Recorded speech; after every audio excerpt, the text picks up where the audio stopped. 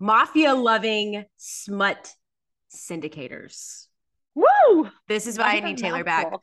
on the show, even though I love having Lex Kelly on.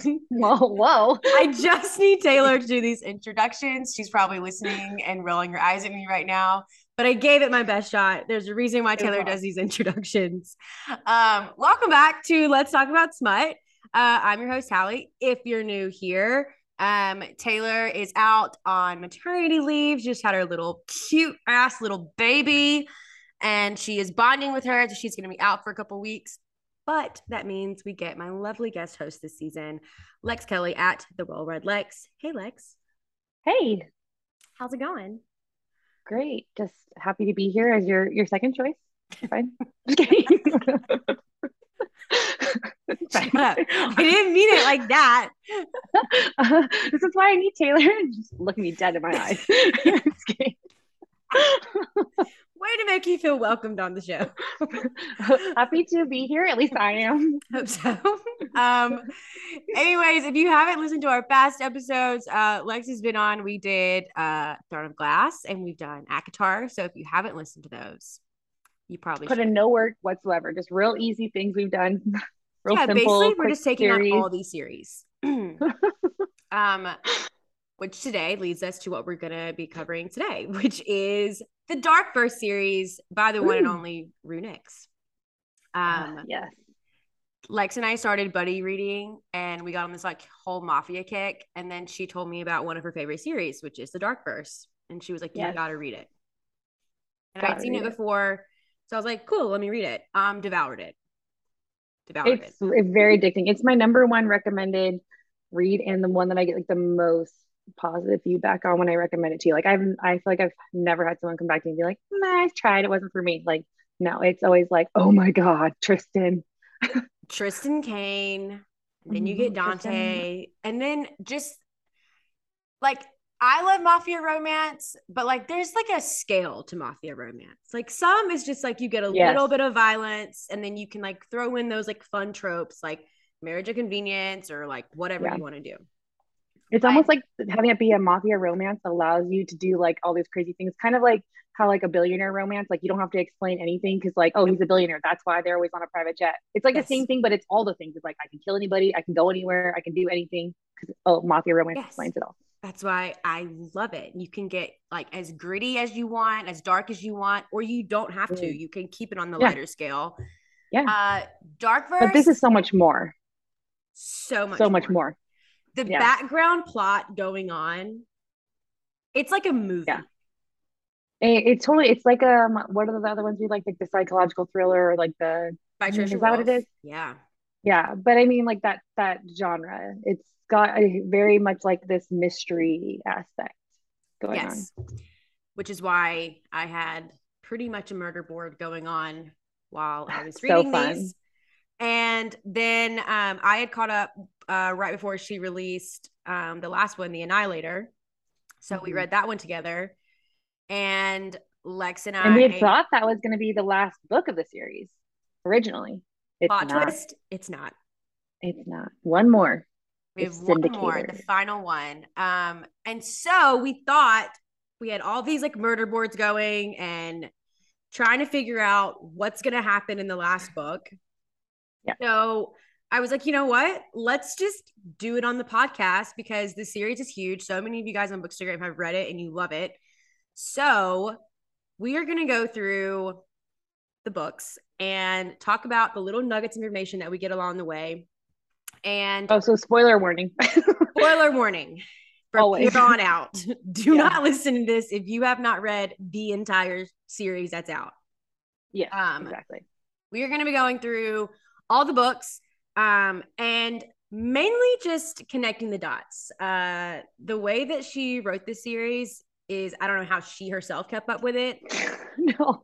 I don't know how. It's impressive. Um, there's different timelines. The books like kind of interweave with each other. They kind of have like these little crossovers. You have people that are named like a million different things that you have to connect with the same person. Um, so we're gonna be doing all that today. And then of course We are a smut podcast, so we're going to be talking about some of our favorite spicy scenes because there are a lot. There's so many, and it's so good, and it's so hard to choose. I can't choose. And some of it is so hot that it's like there are some scenes that were so hot that it was like not even like full on like they had sex, and it was still just like, holy The crap. steam Like factor. Dante's mouth. Oh my God, that man. Here's the thing. So I'm gonna like the order. First you have the Predator, and the Reaper is second. Those two books focus on Tristan and Marana. Then you have Dante's book, which is the Emperor. It's Dante and Amara, which you're still getting Tristan and Marana in that, but it's from Dante and Amara's point of view. Yes. Which something I realized, which I hadn't really thought about before, was that the first two books are in like a third person point of view, Mm-hmm. right? So it's like, or it's from Marana's point of view, I guess, but in third So yeah, person. but third person. So like, which was kind of smart, I think, because then even though it's not technically in Tristan's point of view, you kind of get his point of view. Well, because then in the set, and then in the Emperor, you get labeled chapters, and that's Yeah. how the rest of the series goes from there on out. The rest of the next several books label the chapter of like who. It's still third person, but it's like showing you like who we're following, or because the characters aren't always together. So I Yeah. like that. Um, because but all the other to like, so at first I was like, oh, I wish that had been how the other two were, but the thing about it is though with Tristan, he's like the one that says the most without saying anything. I think it made sense. Yes, like so like this is the thing about Runix is like in the moment you like have a thought like, oh, maybe I would have done this different, and then you're like, wait, no, like she knows what she's doing, she The has a amount of reason for times we everything. were reading these books and I was like, what the hell? Like, why would she do this to me? Why is the story going this way? And then we would end it, especially the Yep. Annihilator. I remember Oh, vividly the Annihilator did this for you and I. And we got to yes. the end of the Annihilator and we were like, screw everything I said. She knows exactly what Yep. she's doing. I trust her with my life. Yep. Great. Loved it. Support all of her decisions. Take back everything I said. Take back everything I said. I should never have questioned her. How dare How I? dare I?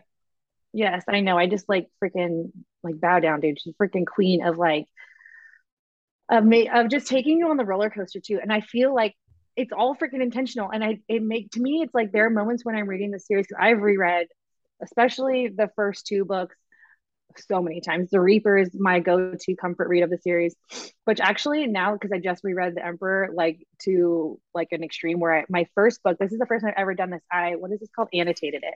You annotated Yes, and tabbed. Look at I you. don't annotate. I don't like it's too much for my brain. It feels like math. So I just never really do that. But I did do it in this I one. only do that on rereads. Yeah, I it would have I been don't taking me think I could forever to ever read it do first it just time. like going in first time. No. And that was a reread. But so then I was like, oh, I forgot.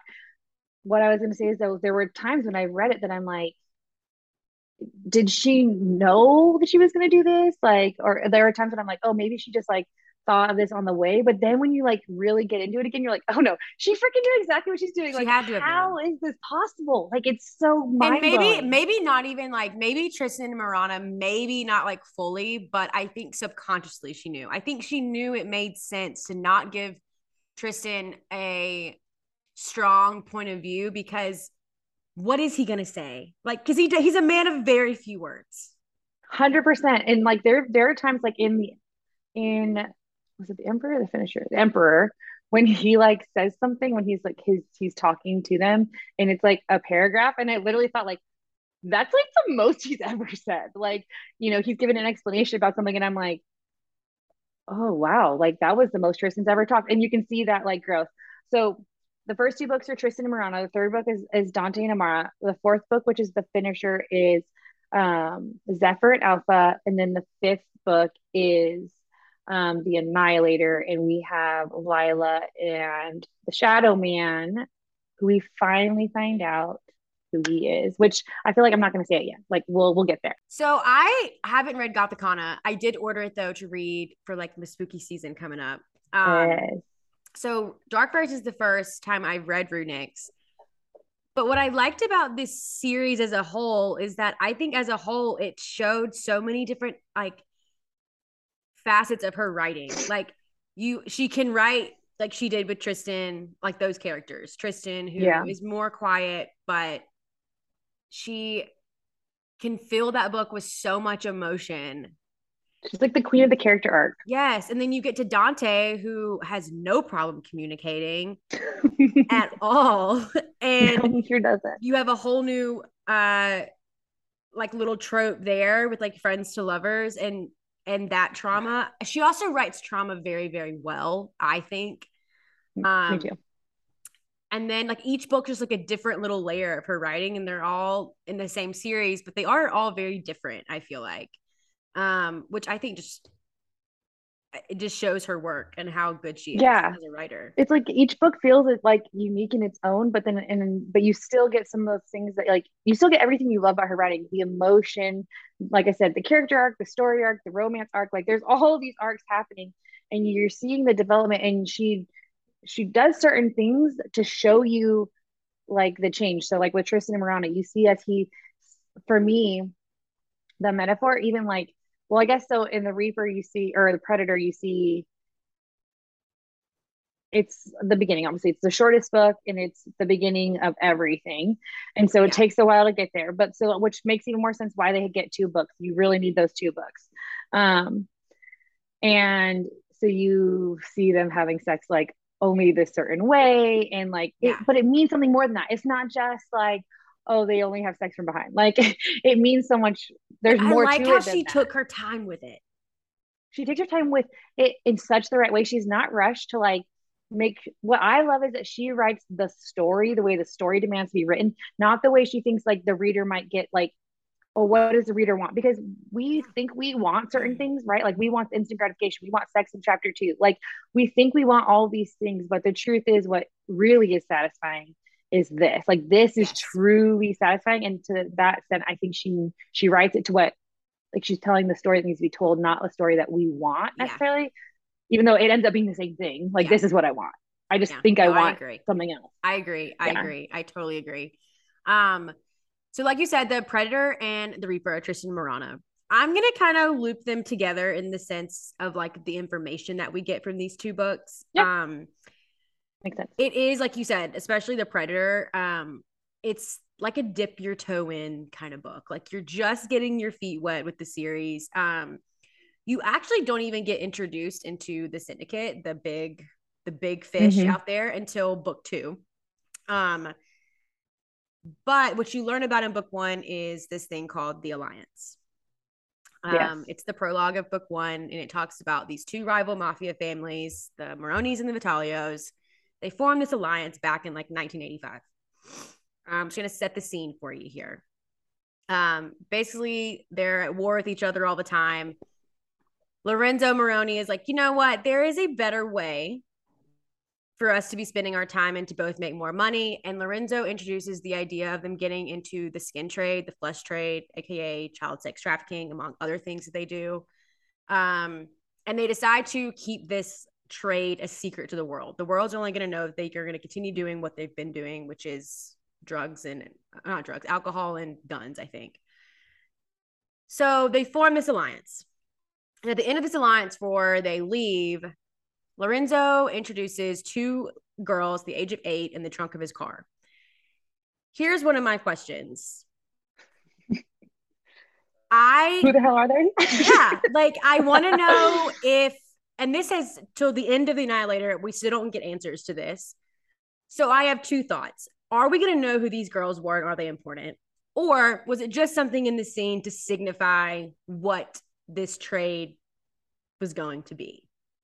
Yeah, because obviously one of them wasn't the fake Miranda Vitalio because, or one of them wasn't the real Miranda Vitalio Yeah, because her dad's there. So obviously it wasn't him. right. She was It like wasn't just born, I think. Like or if that. okay.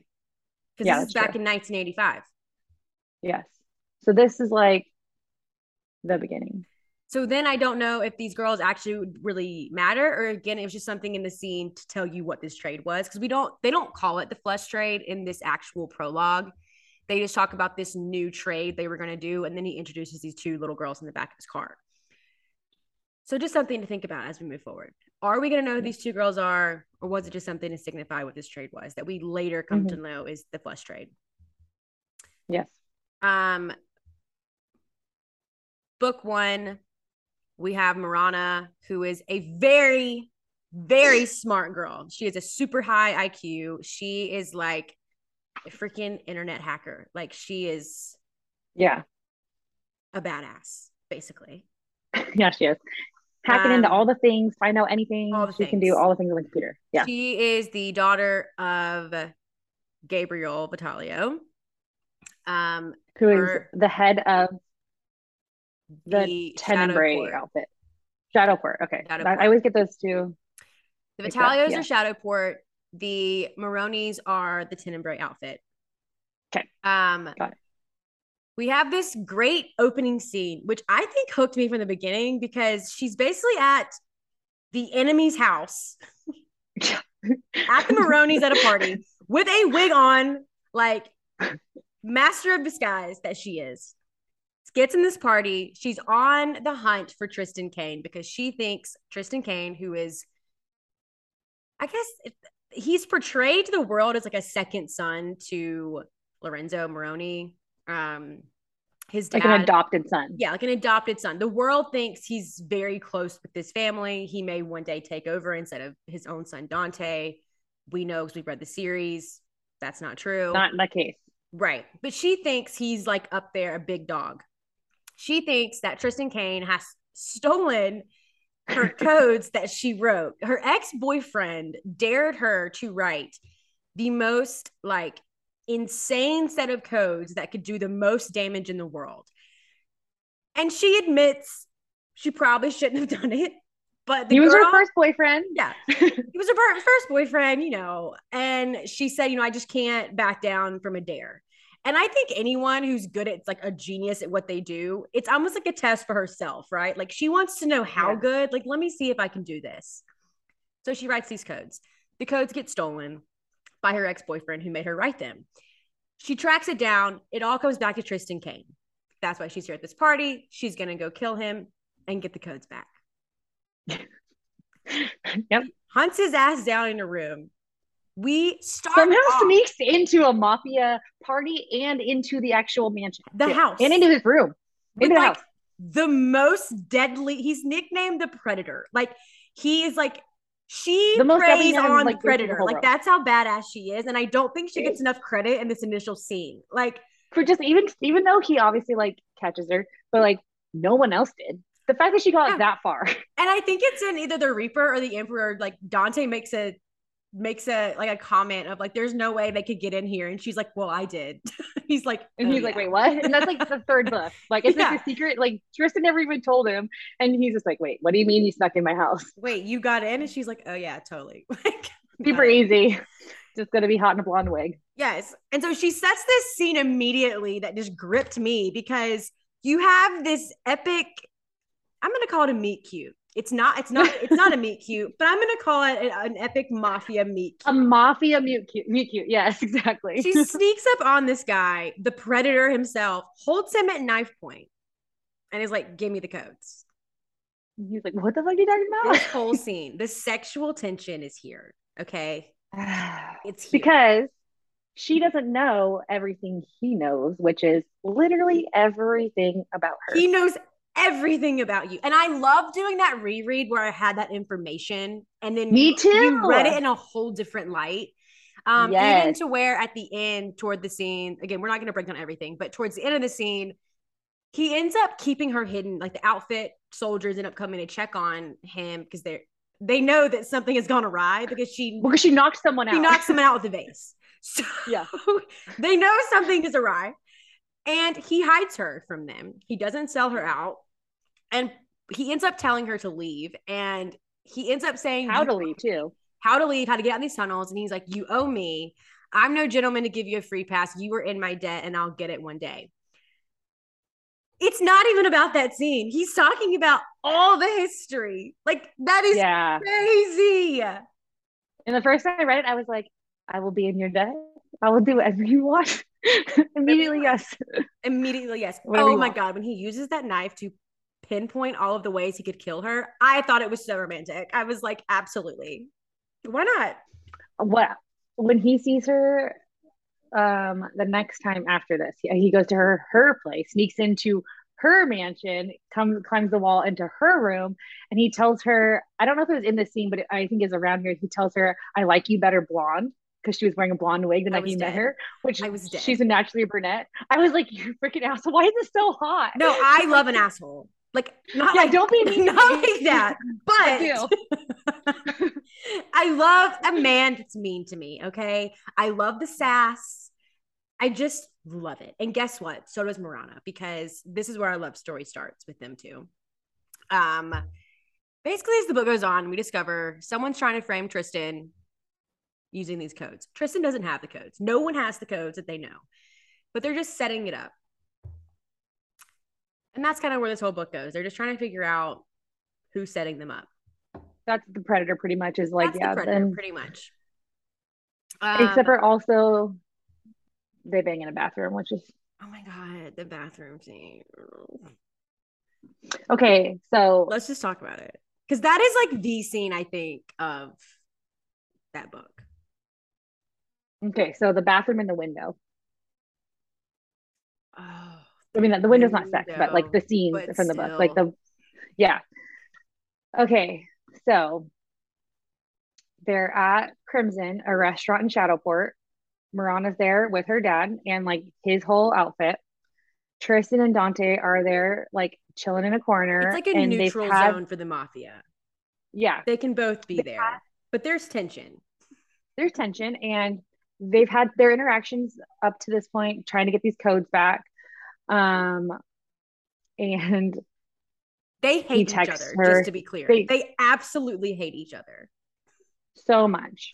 And basically, she goes to the bathroom, and Tristan shows up in the bathroom and basically is like, "You got 1 second to decide. Am I banging you on this counter to get it out of our system, right? Like, there's tension and we hate each other. Like, let's just fuck it out. Or are you gonna like leave because like your bodyguards are outside the door? Call them in, kind of thing." Obviously, she picks the wiser choice, which is let him bang her on the 100% bathroom counter. Thank God. I knew she was my type of girl. I knew it. Right. But this is where you kind of see like the relationship starts. So he bangs her literally, like it's pointed out. He touches her nowhere except for the back of her neck to hold her in place, and where the P is meeting the V. Like that's it. And then the next time that I know. Jesus. And that's kind of, she uses like their sex as it progresses through these two books to like indicate how their relationship is changing. Like, because they don't kiss and they don't touch anywhere but where they're having sex. And then they slowly like start having sex like face to face. Like it's like this whole, I love when authors use smut scenes for a purpose besides just a hot moment in a book. And I think that goes back to your point of what you said of she wrote the story that maybe we didn't know we wanted, but we needed. And this is an example of that. I love when sex scenes add something to the overarching, whether it's the character arc, whether it's relationship arc. Mm-hmm. I like when there's like a double meaning in that sex scene. 100%, because even when they're having sex, she's still building. Okay, so like in a slow burn, they're like building, and you're just waiting for that dam to break. Even though they're having sex, it's still a slow burn because he like it's not what exactly else. You want. Like it's still so cold but hot at the same time. Yes. And Marana's like, if this fool does not touch my nipples and like she like just now, wants her nipples touched. That's she all really she wants. I wanted to ask. She says, "Don't put your mouth anywhere near me." Like when they're in the bathroom, the first time they hook up, and he doesn't, or he said, "I wasn't planning to," or whatever. But do you think that's why he doesn't for so long, or do you think it doesn't matter? No, I think it's because of his past with her. I think it's just okay. So it's like she said it to be kind of like get a rise out of him, but he was kind of like already like just going to do the bare minimum. No, I think he already was going to 100%. Which that tracks. I feel like he's the kind of guy that would be like, "No kissing on the mouth." No, it does. I mean, to me, yes. And I think it was also like, I think for that moment, what we know now about Tristan in his past with Marana, that was almost, I think that was probably one of the hardest things he's done at that point, because and the amount of shame he probably felt after that, like in a moment of weakness. It's a very mixed thing. Yeah. how could I? Because we talked about this in our text messages and things, but like, I think Tristan, we talked about how there's such a thin line between love and hate, and Tristan always thought he Mhm. hated her. And it isn't until later in the Reaper with her dad, actually, that her real Yeah, dad is like, he wouldn't know because of the world he grew up in, but like, I always knew he loved you, basically, is what he says. And I love that theme amazing. throughout Tristan and Marana's entire relationship is this theme of their love and hate is so can be so similar. And Yeah. that is what I think Tristan's purpose in this book is to show. And One of the scenes that I love that I feel like is kind of a minor scene is when they have like they both have an apartment there, but when we say apartment, I mean like they have an entire floor of like a skyscraper. They own the right, skyscraper. Like they're this in the is intense. mafia. Okay, they're billionaires. Yeah, exactly. Just accept it. So expansive, beautiful. Marana shows up here to give a flash drive with some information they need while they're all trying to track down these codes and working together. Her tires get slit They on her basically, baby, which is her somebody tries to kill Mustang. her, Yeah, so she which has we to know stay is the the night there. syndicate at this point. The syndicate's after her. Right. We didn't know this, but because she's digging around, trying to find these codes, like doing all this stuff, she doesn't really know what she's digging into. None of them do. The three of them don't have any idea about the alliance. They have no idea about any of the skin trade stuff going on. So they don't realize that when they're digging for these codes, that they're starting to touch into this stuff with like this bigger being, the syndicate. We don't know any of this. They don't know any of Is this. this This also is stuff is after her happening. dad pushes her down the stairs? No, this is Okay, never before mind. all. This is Continue. before even the bathroom. That's right. That's right. Um, so she basically has to stay the night because which this is like one of the things where I'm like, okay, it's such a simple answer. Like this is why authors like don't need to stress so hard about all these little like tiny like what we perceive as plot holes. She's like, well, I'll just call a cab. He's like, cabs don't come here. And she's like, of course they don't. But like also like, but why don't they? But they just don't. So What? we'll just accept it. I don't care why they don't come as long as Marana's gonna stay the It's a night in the security same risk. That's why. right. Okay, perfect. Whatever the reason is, I'm glad because that means Marana has to spend the night there. I don't know that for sure. I'm just in my mafia world. It's a security risk. Whatever the reason, I'm here for it, you know? You got her there. So That's all we care about. yes, exactly. Dante's like, oh, well, I'm not going to come home tonight. You can stay in my apartment, which is in the same building, just not the same place that Tristan's going to sleep. And Tristan's like, she stays with me. And I'm just like, yeah, she does, baby. You Yeah, start she to freaking see does. what we call the lover sixth sense. Yes, he's just like very attached to her. We still don't really know why. And he's like, nope, you're going to stay here. And he's like, I'm not going to hurt you, but you're staying here. But he says it way sexier than that. Yeah. Then, so he shows her to the guest room, whatever, disappears. She thinks he left. So, and he's like, you know, she's like, you're really just gonna leave me here? Like, I'm your enemy, kind of a thing. And he's just like, yeah, I don't have anything in here. Do what you I don't want. give a shit about you, So, bitch. right. So she snoops, of course. So she Like goes any upstairs to girl his would room. in a man's home. Absolutely. He said you could, you know, go wherever, He do said he whatever. wasn't scared. He got nothing to hide. Yeah. So she climbs the stairs to what is basically like a loft, and it's Tristan's whole bedroom. And so she just at the top of the stairs looking around, and all of a sudden, homie walks into the bathroom with just a towel around his hips. Water Doesn't is realize dripping she's there. down his 12 pack. Steam is coming out from behind him. Scars all over, tattoos all The over. rugged man is here. Oh, mercy. And he's doing his thing.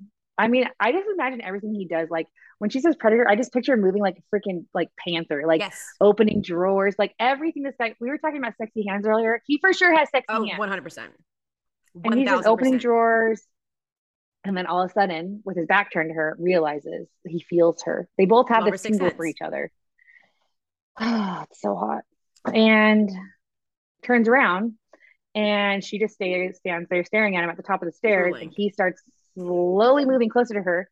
And what we get is a little bit of foreshadowing and some nice like comparing we get to have in a minute is she takes a step back forgetting she's on the stairs and starts to fall backwards down the stairs. And he grabs her by the back of the neck, which also becomes one of the things, which is also some foreshadowing that grabbing that nape of her neck and like steadies her, but then like doesn't let her go right away. But then does eventually let her go and she leaves. So then what you brought up was so later that night, after they do their business, they get back home and Marana and her dad get into it. He had caught her at the top of the stairs and she is wearing her high heels and she starts to slip down the stairs. And he grabs onto her, but then he lets her go. So it's like the foreshadowing you have with like Tristan grabbing her, setting her at the top of the stairs by the nape of her neck, and then you get this like literally Her later, father is gonna let what she thinks at the time is her father, yeah, for all intents and lets her go down purposes, the stairs, ends up hurting and so her, and Tristan, her very quote badly. unquote enemy, is the one that actually saved her. So she goes down. She doesn't know where to go. She has no friends, right? She grow up like completely confined, and so the only place she knows to go is to Dante Dante and and Tristan, and Tristan's. she gets there. She has no idea like how much of a hot mess she is or whatever. And this is the first time that Tristan makes a bath for her.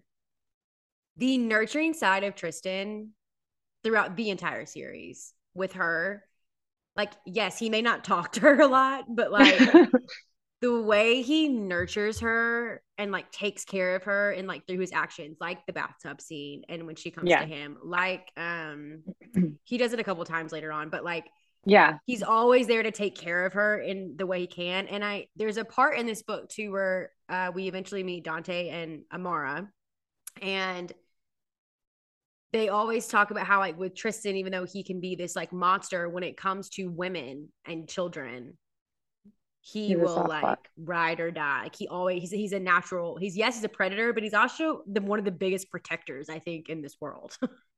Right. And I think like what you don't realize when you're reading it at that moment, but like you come to learn that Tristan's dad, he kills his dad, which we'll talk about that in a little bit, but killed his dad. Once he kills his dad, his mom basically like abandons him. He's really Calls him young a when it monster happens. He's and like, leaves. yeah, he's like 8 years old. So And everybody we thinks that, also don't know where she is. yeah, we have no idea where his mom's at. She pieces out. Um, but then you also, I think I've read that in my notes somewhere. Where are all the moms? I think I put a question mark. I have a theory for Where the have all end. the mothers We have a gone? theory. We've actually talked Okay. about this theory. We'll at the end. Okay. So from a very young age, he's left, and because he does this, Lorenzo Moroni, who people act like, oh, or they think that Tristan, like he's grooming Tristan, but really what it is he's very afraid of Tristan because Tristan is 0% afraid of Lorenzo Moroni. And so Lorenzo Moroni keeps him close, lets him live on the compound, which, no one but family really lives on the compound. And he basically just trains him in and like isolates him to like the millionth degree. And so Tristan grows up literally not being taken care of in any way whatsoever. He gets So raised by that's why violence. Like he has no he's not love. even like really raised. They put him in a cottage out by the lake. Someone And only bring somewhere him he in to gets train food, where they basically beat the shit out of him. and that's it. But I will say this: last night I was thinking about as I'm going through all these books on like a broader scale, looking at the whole series. Miranda gets fucked up Yeah. over and over and over again. Yeah. She takes more beatings and like more shit happens to her than any other character.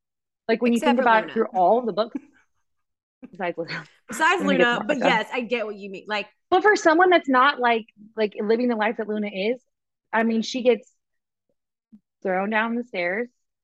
She she gets gets blown up, or then or you almost know, blown up. She gets she two gets shot. assassination attempts Yes, in the Reaper. she gets in the Reaper alone. She gets shot in the finisher. She gets shot. Yes, she does.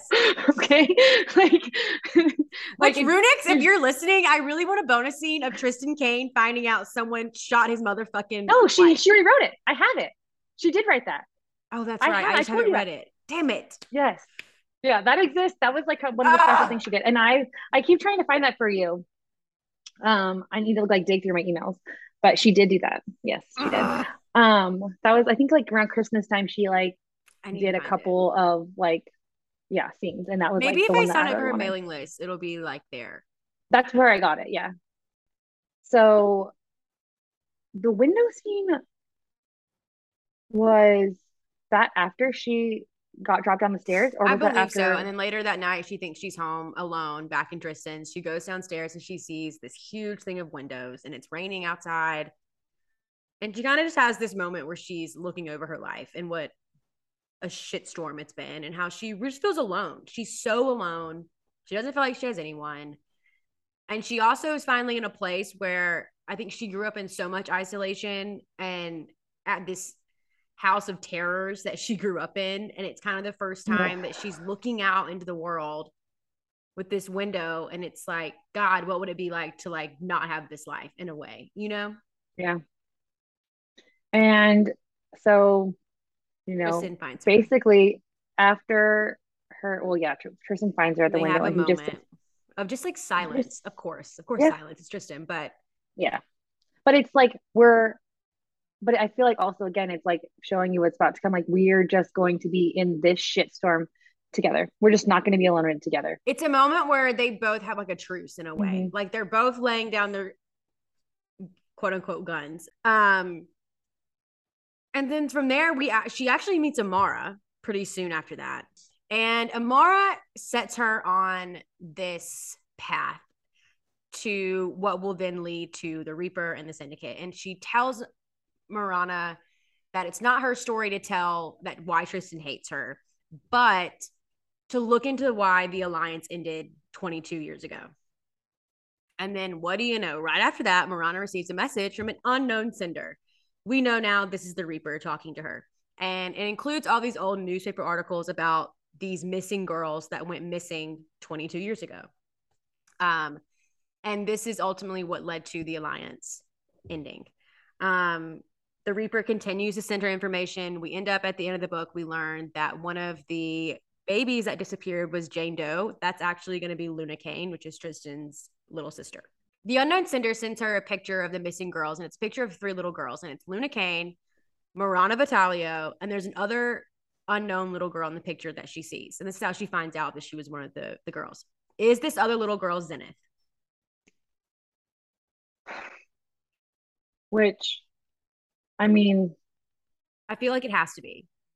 I feel like based on what we learned in the Annihilator, that's at least supposed to be our assumption. That's to me that came off when I look back on it. Because in the Annihilator, we learned that eventually as the books go on, we know that Zenith is the real Marana Vitalio. And just to give you context where we're going with this, again, we're assuming you've read all the books. Try to keep up, people. I think this unknown little girl in the picture is Zenith because we also learned that in the Annihilator, like you were saying, Luna Kane had a friend when she was younger that ran away and left her. We know that that friend is Zenith from or at the least finisher, Hector thought so. from the finisher. That's true. I have another theory coming up with that with the numbers. Okay. I think it's Zenith.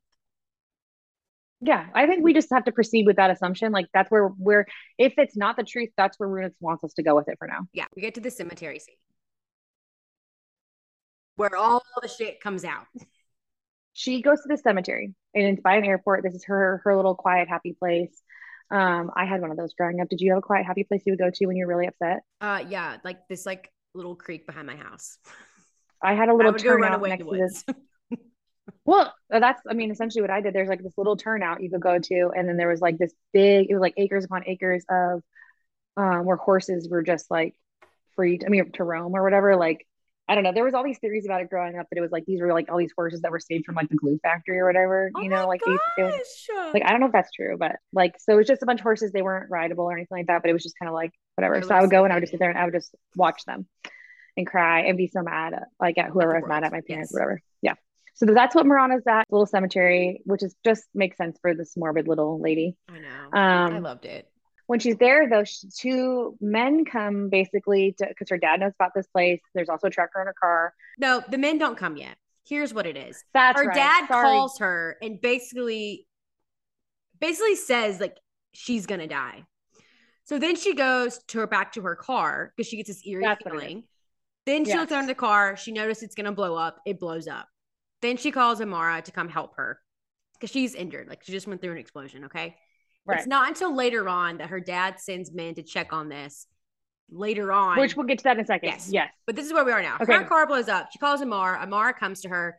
And her and Yes. Amara finally have this moment where Amara is like, I know you're good for Fuck it. Tristan. I'm going to I'm tell gonna you tell you woman to everything. woman. Like, you need to Yep. know and screw it if Dante gets mad at me. Like, Yep. I think Amara knows the empath in her. Amara is like, I know this is a make or break moment and I have to tell this story. Yep. So we find out the truth. Sorry, when Marana was a baby, she was taken by this, these Secretary Syndicate, She was taken by but returned. Lorenzo Moroni. I'm putting the pieces Okay. together that you learned in the Reaper. I'm bringing it back for you. Yes, but Lorenzo Moroni she takes her was to give to the syndicate. the he takes the what we're going to find out is the real Marana and our current Marana. Marana is the Reaper's daughter. The Reaper is actually a third. In the end of the Reaper, we learn this, but there's 3 families, not 2. And it's the Talios, the Maronis, and we never learn the Reaper's name. We never find that out. And the Reaper. Yeah. The Reaper actually worked for the Tenebrae outfit.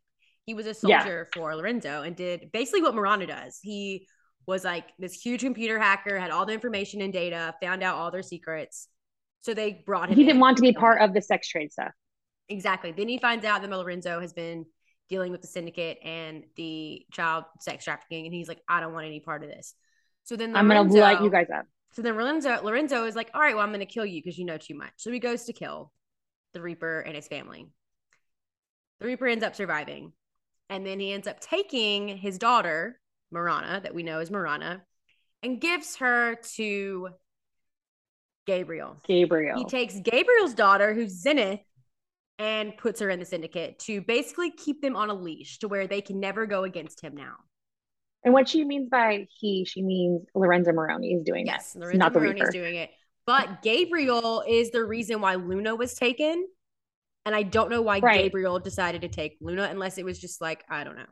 So now we are in Tenebrae. We are at Lorenzo Moroni's house, and baby Marana Vitalio is sitting on a table. Now, this is not actually Marana Vitalio, Lorenzo Vitalio's DNA daughter, but this is who we come to know as Marana Vitalio.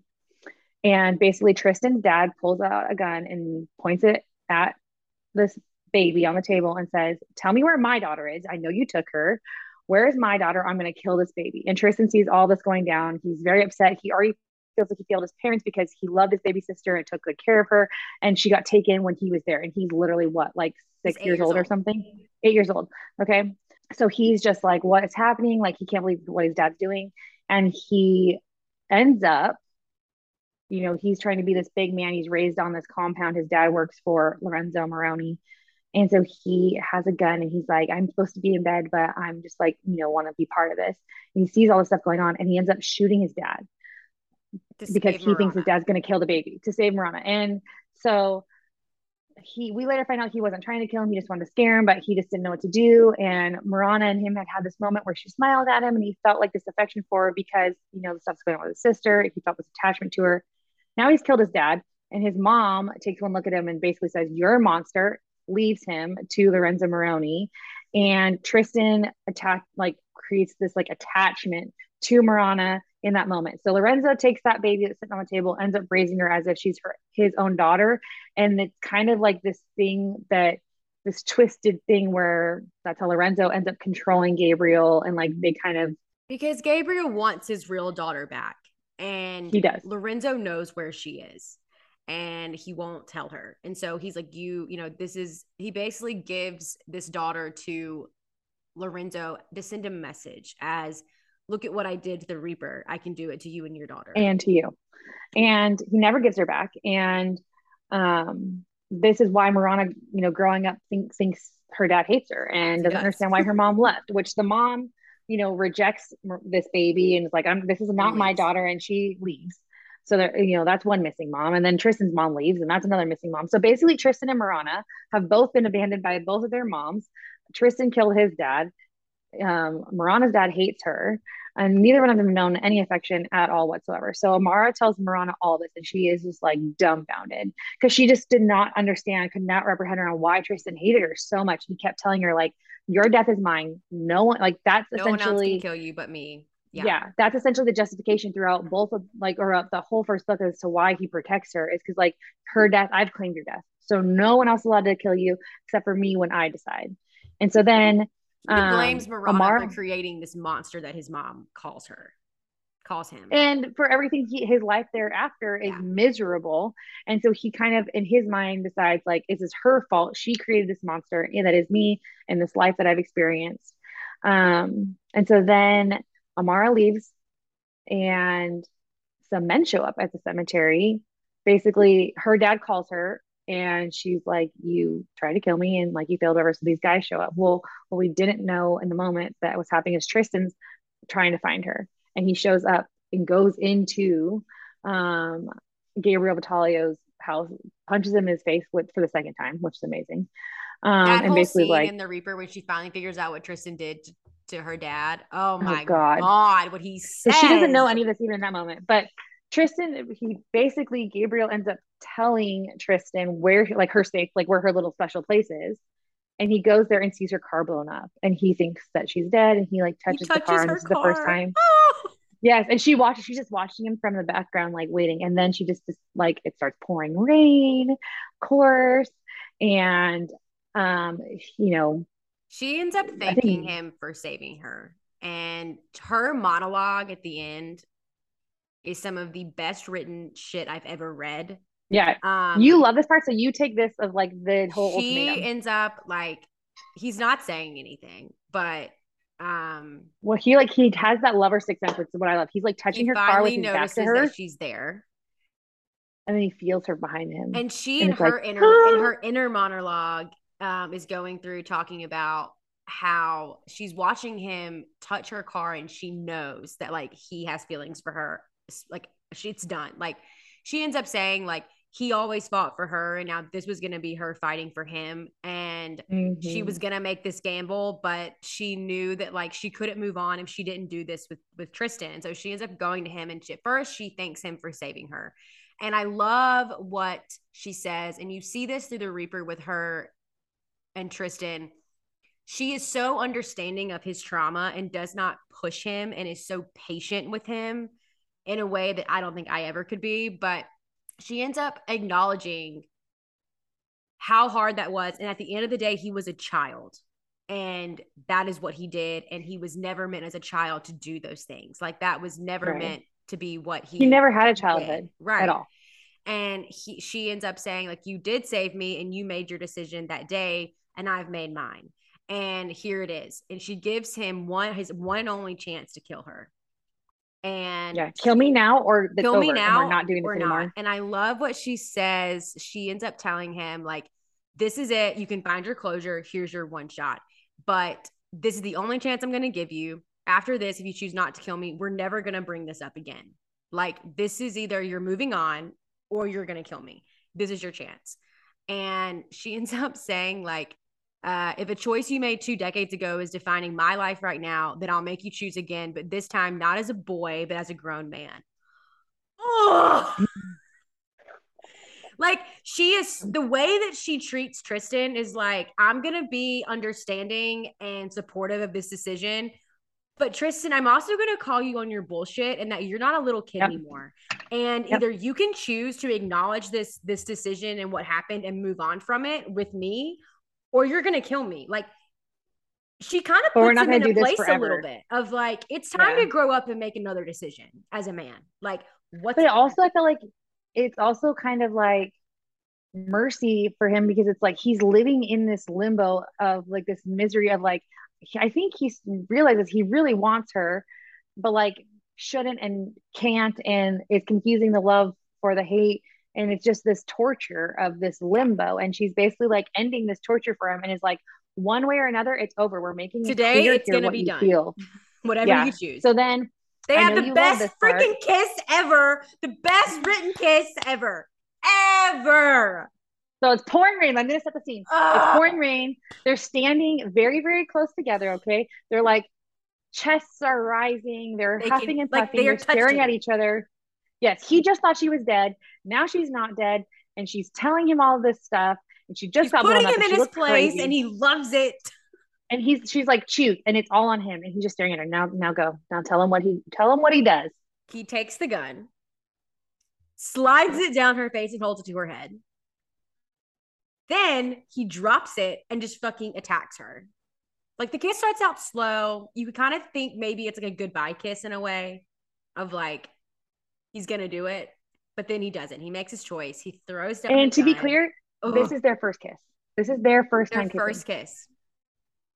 They've never kissed. They've had sex, but they've never kissed. And then he just attacks her. And then, like Tristan does so well, he just walks off. Just gets in the car, gets the car warmed up for her, turns the heater on. Yeah, he's getting the car warm for her. Kid return. Well, I love when Bobby does that. When it's like in the winter, he'll like he start the car and he like turns my heater on for me, and I don't even realize until my butt's I'm toasty, like, and I'm oh, like, oh, thanks. thank you. So sweet. That's basically what he does. And the last line I love how she writes, like, she had made her choice and she chose to follow him into the dark. That's the end. Then we get to the Reaper. I promise we're going to get there, guys. The Reaper, I love the Reaper more than the Predator.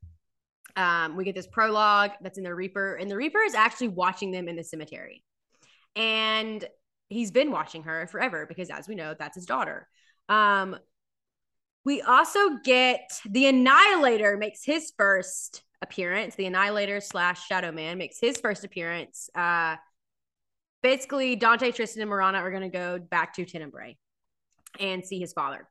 And the Annihilator makes his first appearance at the airport with Marana. He like so freaking creepy, like stalks up behind her and like she doesn't see him, but he's basically telling her that like you've changed the game. We're going to work together because we have a shared enemy. And I want you to find out something for me, and then I'll give you the information that you need regarding the codes, is what we assume. And then he just vanishes. This whole time, you're not really sure. Like, is this guy we don't the know Reaper if he's good or too? bad. We don't know anything about him.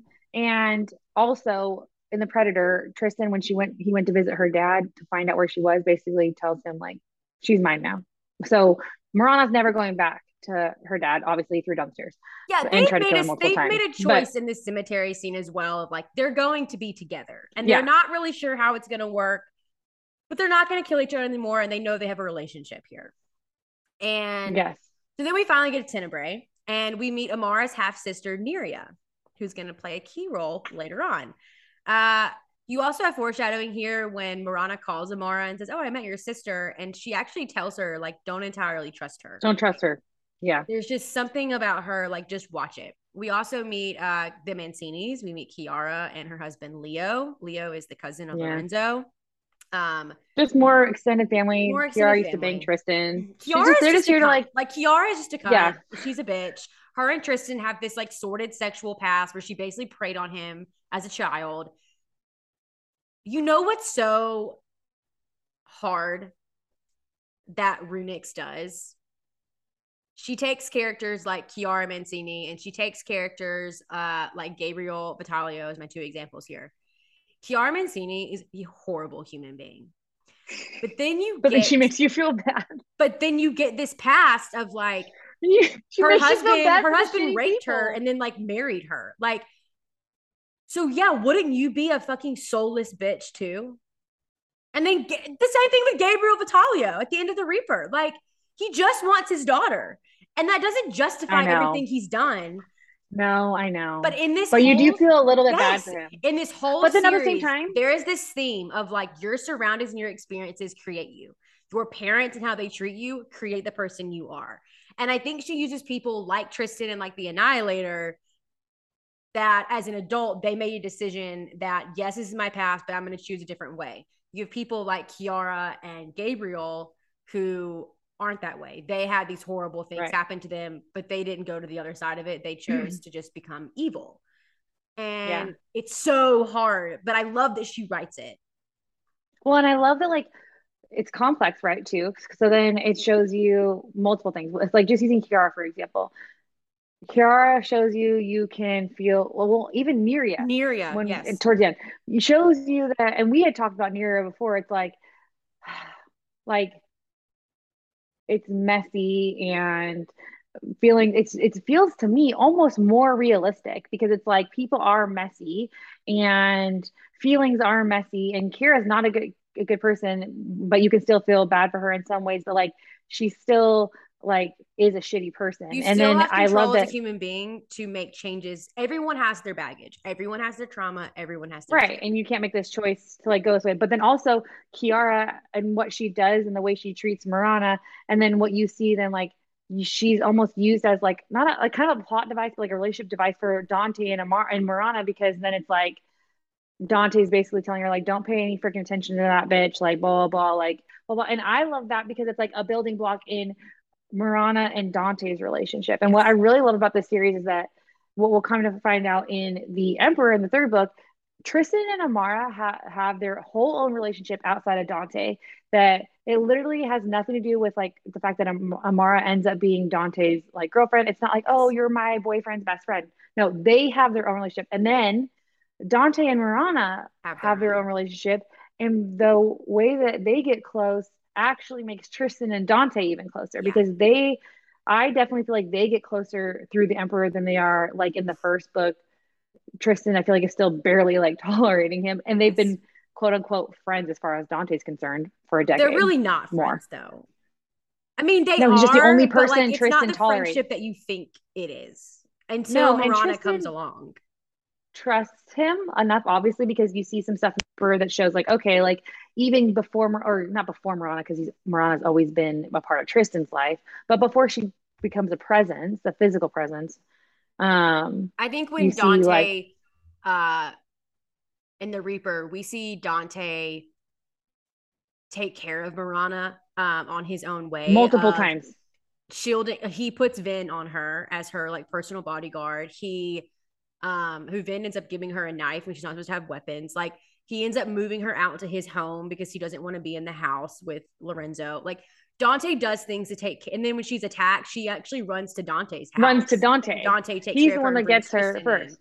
And so I which think is the same thing with Amara when she's taken in the third book. Tristan's the one that finds her and keeps her secret. And so yes, I think through Dante caring for Marana, when Tristan's in a place where, yes, he wants to be with her, but that's another thing with Tristan and Marana I loved in the Reaper. Their whole trajectory of, yes, they're together, but they still have a lot of them navigating how to be in a relationship in the Reaper. I loved it. Like, it was still that amazing. Slow build. Yes, they made a decision, but they weren't just like all of a sudden happy-go-lucky in a relationship. And I think Dante was kind of that bridge and was there for Marana when Tristan would pull back and couldn't do that for Marana still because he was still dealing with his baggage. Like he's still dealing with his trauma and they made a choice. Yeah. He's still coming to terms with those feelings and what from someone who never knew love in his life. Like he's trying to figure that out. I think Dante was there for Marana when Tristan couldn't be. And I think that bridged Tristan and Dante's friendship and made them closer. And I think so obviously we're like assuming most people have read these if you're listening to this. So I think we don't need to like go deep dive on explaining the Reaper. But I will say, tracing their relationship path, I love watching that. I love watching how their relationship changes in the Reaper so eventually, when they first get to Tenebrae, Marana's forced to stay inside the main house, which is where Lorenzo lives, while Dante has his own house further out in the compound and Tristan has his own little cottage out by a lake further out in the compound. So Marana is staying in there. Their relationship is still not really a fully relationship even at this point. No, and it's really, she's still in the house whenever they have their first dinner and Kiara is there to make her jealous. Like you said, kind of a plot device. They have this dinner. She gets jealous. He ends up cornering her in her bedroom in front of the mirror and she's wearing Lorenzo's dress that Lorenzo gave her. And that's when we have the dress scene, which is so freaking hot. Jealous Marana was just like, I loved it. He rips the dress to shreds and is like, don't you dare. Then the next day, he gives her his credit card to go buy her clothes because he refuses to let her wear Lorenzo's clothes. I love literally, this man. But I also love that Runix was like, I'm going to give you this hot thing that Tristan does, but then I'm going to give you this bad bitch who says, I'm good. I got my own credit card. I loved it. I freaking and then loved it. She gets all these things, and then Kiara's like, "Oh, you're already spending Tristan's money," and it's like, "No, bitch, that's what you would do. I bought it myself." I loved. I have my own money. All of it. I loved all of it. And it's her money. It's not her dad's money. It's truly her own money that she makes from like all this crazy knowledge she has with coding and all that. She truly makes her own money. So he rips the dress after he comes on it. Then he marks her with the hickey to send the message to everyone. He makes her. He knows there's listening devices in her room and he bangs her. He wants her basically as loud as possible. Oh. So that everybody can hear it up in here. Okay. Then I also loved Marana's, like, I call it the big dick moment with Lorenzo.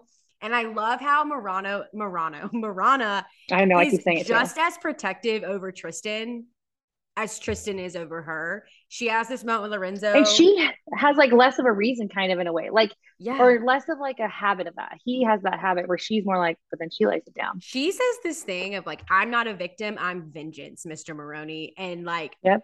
what? Like, I'm gonna make you pay for every scar, every mark on Tristan's body. And then Amara, and then what you did to Dante, like exiling Amara Yep. for all the hurt you did to Dante, for all the girls that are missing. Like, His I've got your mom, for number and everybody. I'm done. Like, just wait for it. And I Yep. love this last line she says to him. He says something like blah blah blah, and she's like, "Try to kill me." Then you say Oh you've never yeah. seen Tristan react until last night. Then kill me and see what you'll unleash upon yourself. Just try it. I fucking dare you. And then she walks out and she says, "Long live the king. The king is dead." And I'm just like, bad. But I'm in love with her. There's I'm in nothing love hotter to with me. her. I know. And there's nothing hard to me when like, because she is like, for her to be able to be that confident in how he feels about her. Like, I love that I shit. know. And what I love about Tristan and Marana is like as they start making this progress in their relationship, there's like there is little moments where it's like given and like two steps forward, one step back with Tristan, or you Yes. think there is, but there's not really ever like there's no going back actually with Tristan. It's Yep. like this is it forever. He's just kind of two steps forward as far as like showing something, and then he needs a break and he needs to retreat because it's very hard for him to process, but he's Yes. not actually going backwards. I And agree. because I that's fresh can be I frustrating to agree. me um in general, but And then she um gets the assassination attacked. attempt. By the way, she knows people are going to kill her because of the Annihilator, like we said, is back in his book and making his little creepy things with her. The Annihilator tells her this. Later that night, the assassin comes in again. She fights away. She goes to Dante's. Dante calls Tristan. He ends up now moving her into his house. And this is a big step. This is a big step in their Okay, relationship. I love this because so he moves her in and he takes care of her that night, and you see the escalation because now we have another bathtub scene. And so the first bathtub scene, he had made the bath. She, this was in The Predator after her dad threw her down the stairs. He makes the bath for her, but then she like just finds it on her own, gives herself a bath, whatever, and comes out. So in this one, he fully bathes her, washes her hair, which I don't know why that just freaking kills me. Like, Anytime a man is there to like nurture you in that way, it is such an intimate moment. It's such an intimate moment. Like it is just straight intimacy without actually having sex. Like, yeah, and this is the first time he sees her fully naked. Like she's yeah, fully naked to him. And he takes care of her. He washes the hair. He washes the blood off her face, which is not actually her blood, but the guy that attacked her's blood. he Um, puts her in bed, and I love this scene where he puts her in bed. He makes a promise to her. They end up making a promise to each other. the promises in the dark. Yes, I have Yeah. that. He has a nightmare, and she ends up soothing him, and he wakes up and he tells her, "You have to promise that you'll leave next time because I have night terrors. It's dangerous. I can end up hurting you." She says, "You made me a promise last night in the dark. I'm making you one now. Never again. You'll never be alone again. No matter how bad the nightmare gets, I'm going to be here." Tristan, in this moment, I freaking loved it. He's like, "If you break that promise, I'll break mine." And she says, "Which one?" And he says, "To not destroy you." And she says, "Destroy me." And then, And bam. but the bam is there's no bam, and this is The the bam greatest is the robbery he's people ever call and they committed get to me, blue Runic. balled. So he just freaking fingers her. Like, cool.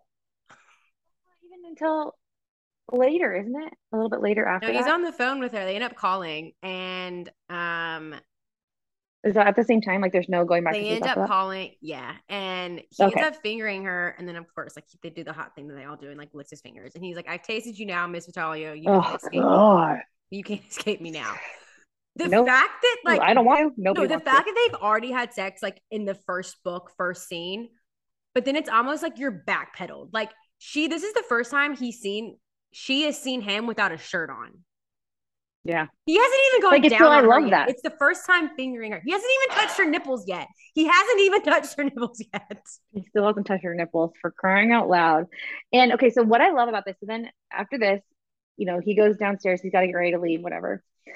So this is one of the things that Runix does amazing and beautifully. So Marana starts talking about his room because now she's actually finally seeing it in the daylight. And it's these warm greens and like it's like the forest woods and it's really like it's just warm, right? And then as she goes down the stairs and she's getting closer and closer to like the more public part of the house, it's getting icier and colder and bluer and more and grays and more sterile.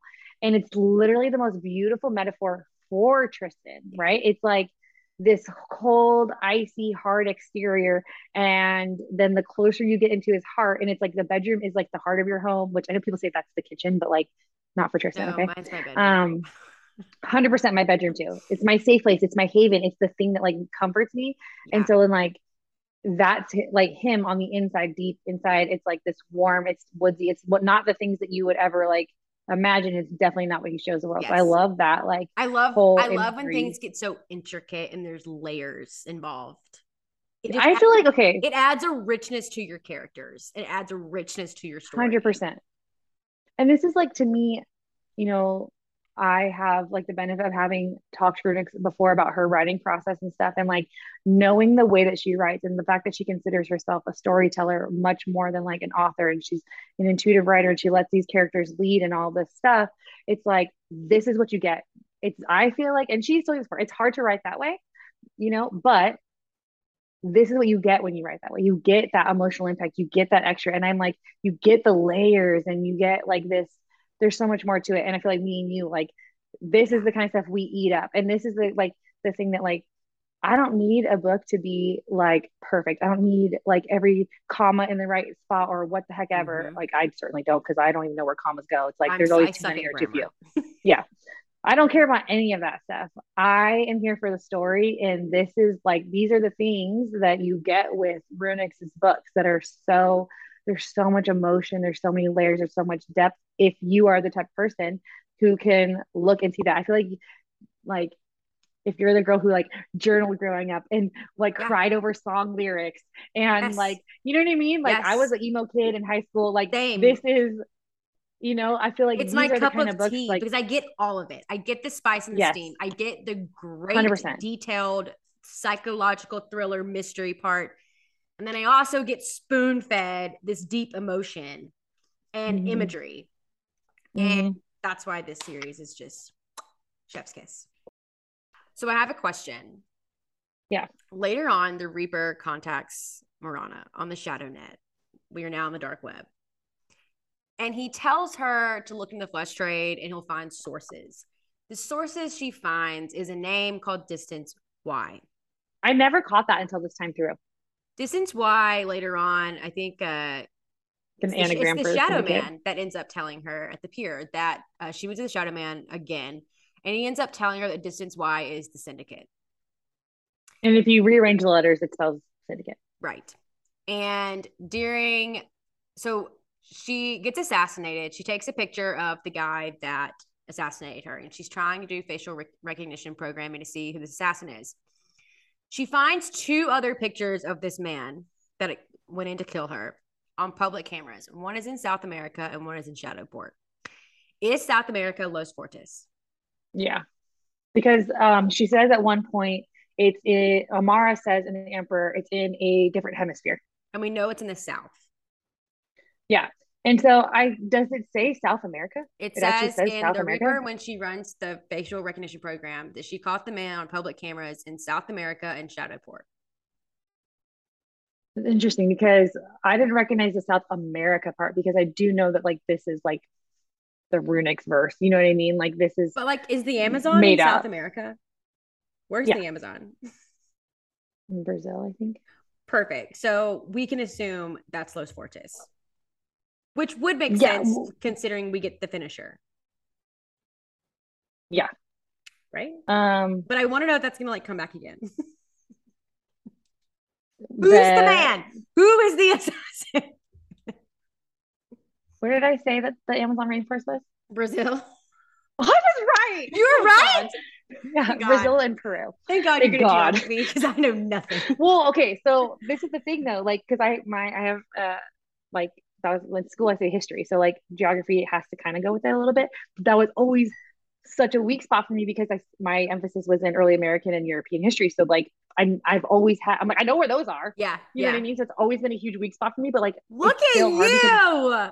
I don't know if it's going to come up again because we've talked about this a lot and with the finisher. Okay, so the Reaper, the Predator, the Reaper, the Emperor, They all go together, make tons of sense. And then we get the finisher, and it's not that it doesn't make sense. It does. You learn lots of stuff in there. But I don't quite, and I don't, maybe there isn't a point to this. Like, I think maybe I could 100% be looking too deeply into this because I feel like with Runick's books, like everything could mean Everything has something, a purpose. or maybe not. Yeah.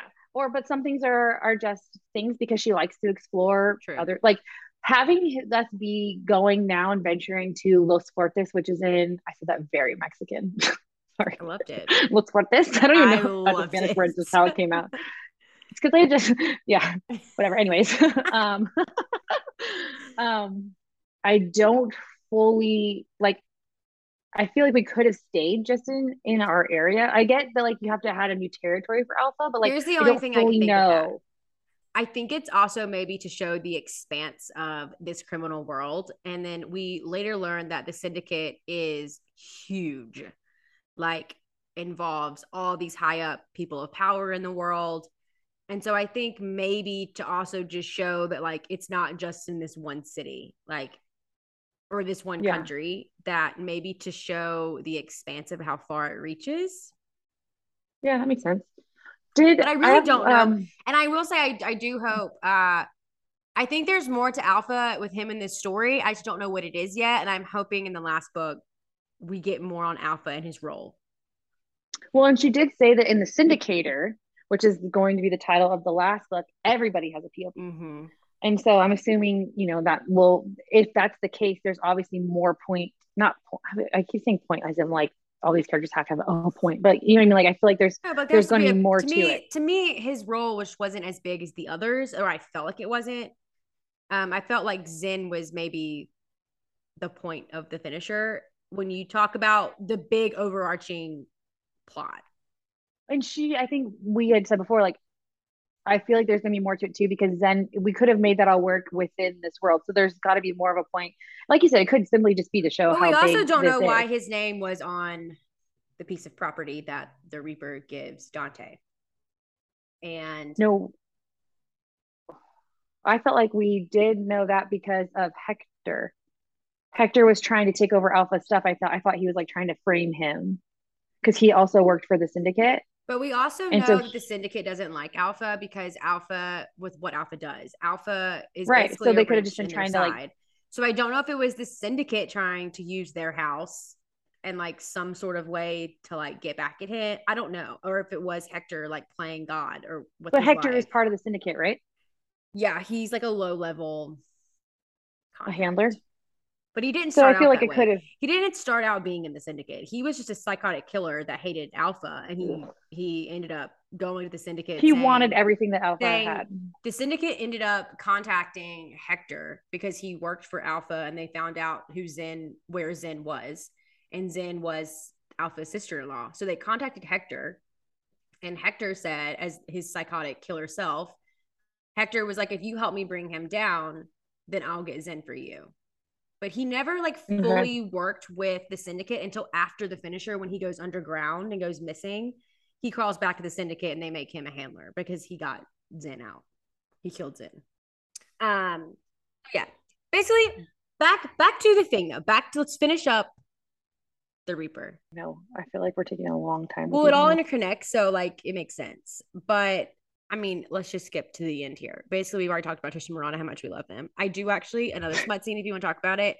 The club scene where Tristan makes her jealous I on knew you would love purpose, it. and I knew you'd love he it. follows her outside of the alley. And Morana is a fucking badass bitch. Morana bringing Tristan motherfucking Kane to his knees and making him say her name the way that he always makes her say his name, proving a fucking point. And I freaking ate it up. It was a boss ass bitch move, and I loved it. I won't say any more about Do you that know scene. why you love that? You loved it because there's also this emotional expression at the end where he's like, I'll never test you like that again. And you are, again, we're going to go back to this before, and you just want any and all of these like emotional, like Yes. confessions Yes. and these moments that are like supercharged. Whereas me, I was like, first of all, where is that girl? Why didn't we throat punch her? Then why didn't we throat punch him and then make him go down on us? in the alleyway. Also, me, I would have been like, find the first guy anywhere near Oh, I me, would have, yeah, I would have you know? retaliated 100%. Yeah. And then that guy's gonna end up dead, you know, 100%. like in the Tristan. And then I would have been satisfied. I'm like, oh, thank But you. Like, Mirana is, she's so mature. She's mhm. so mature.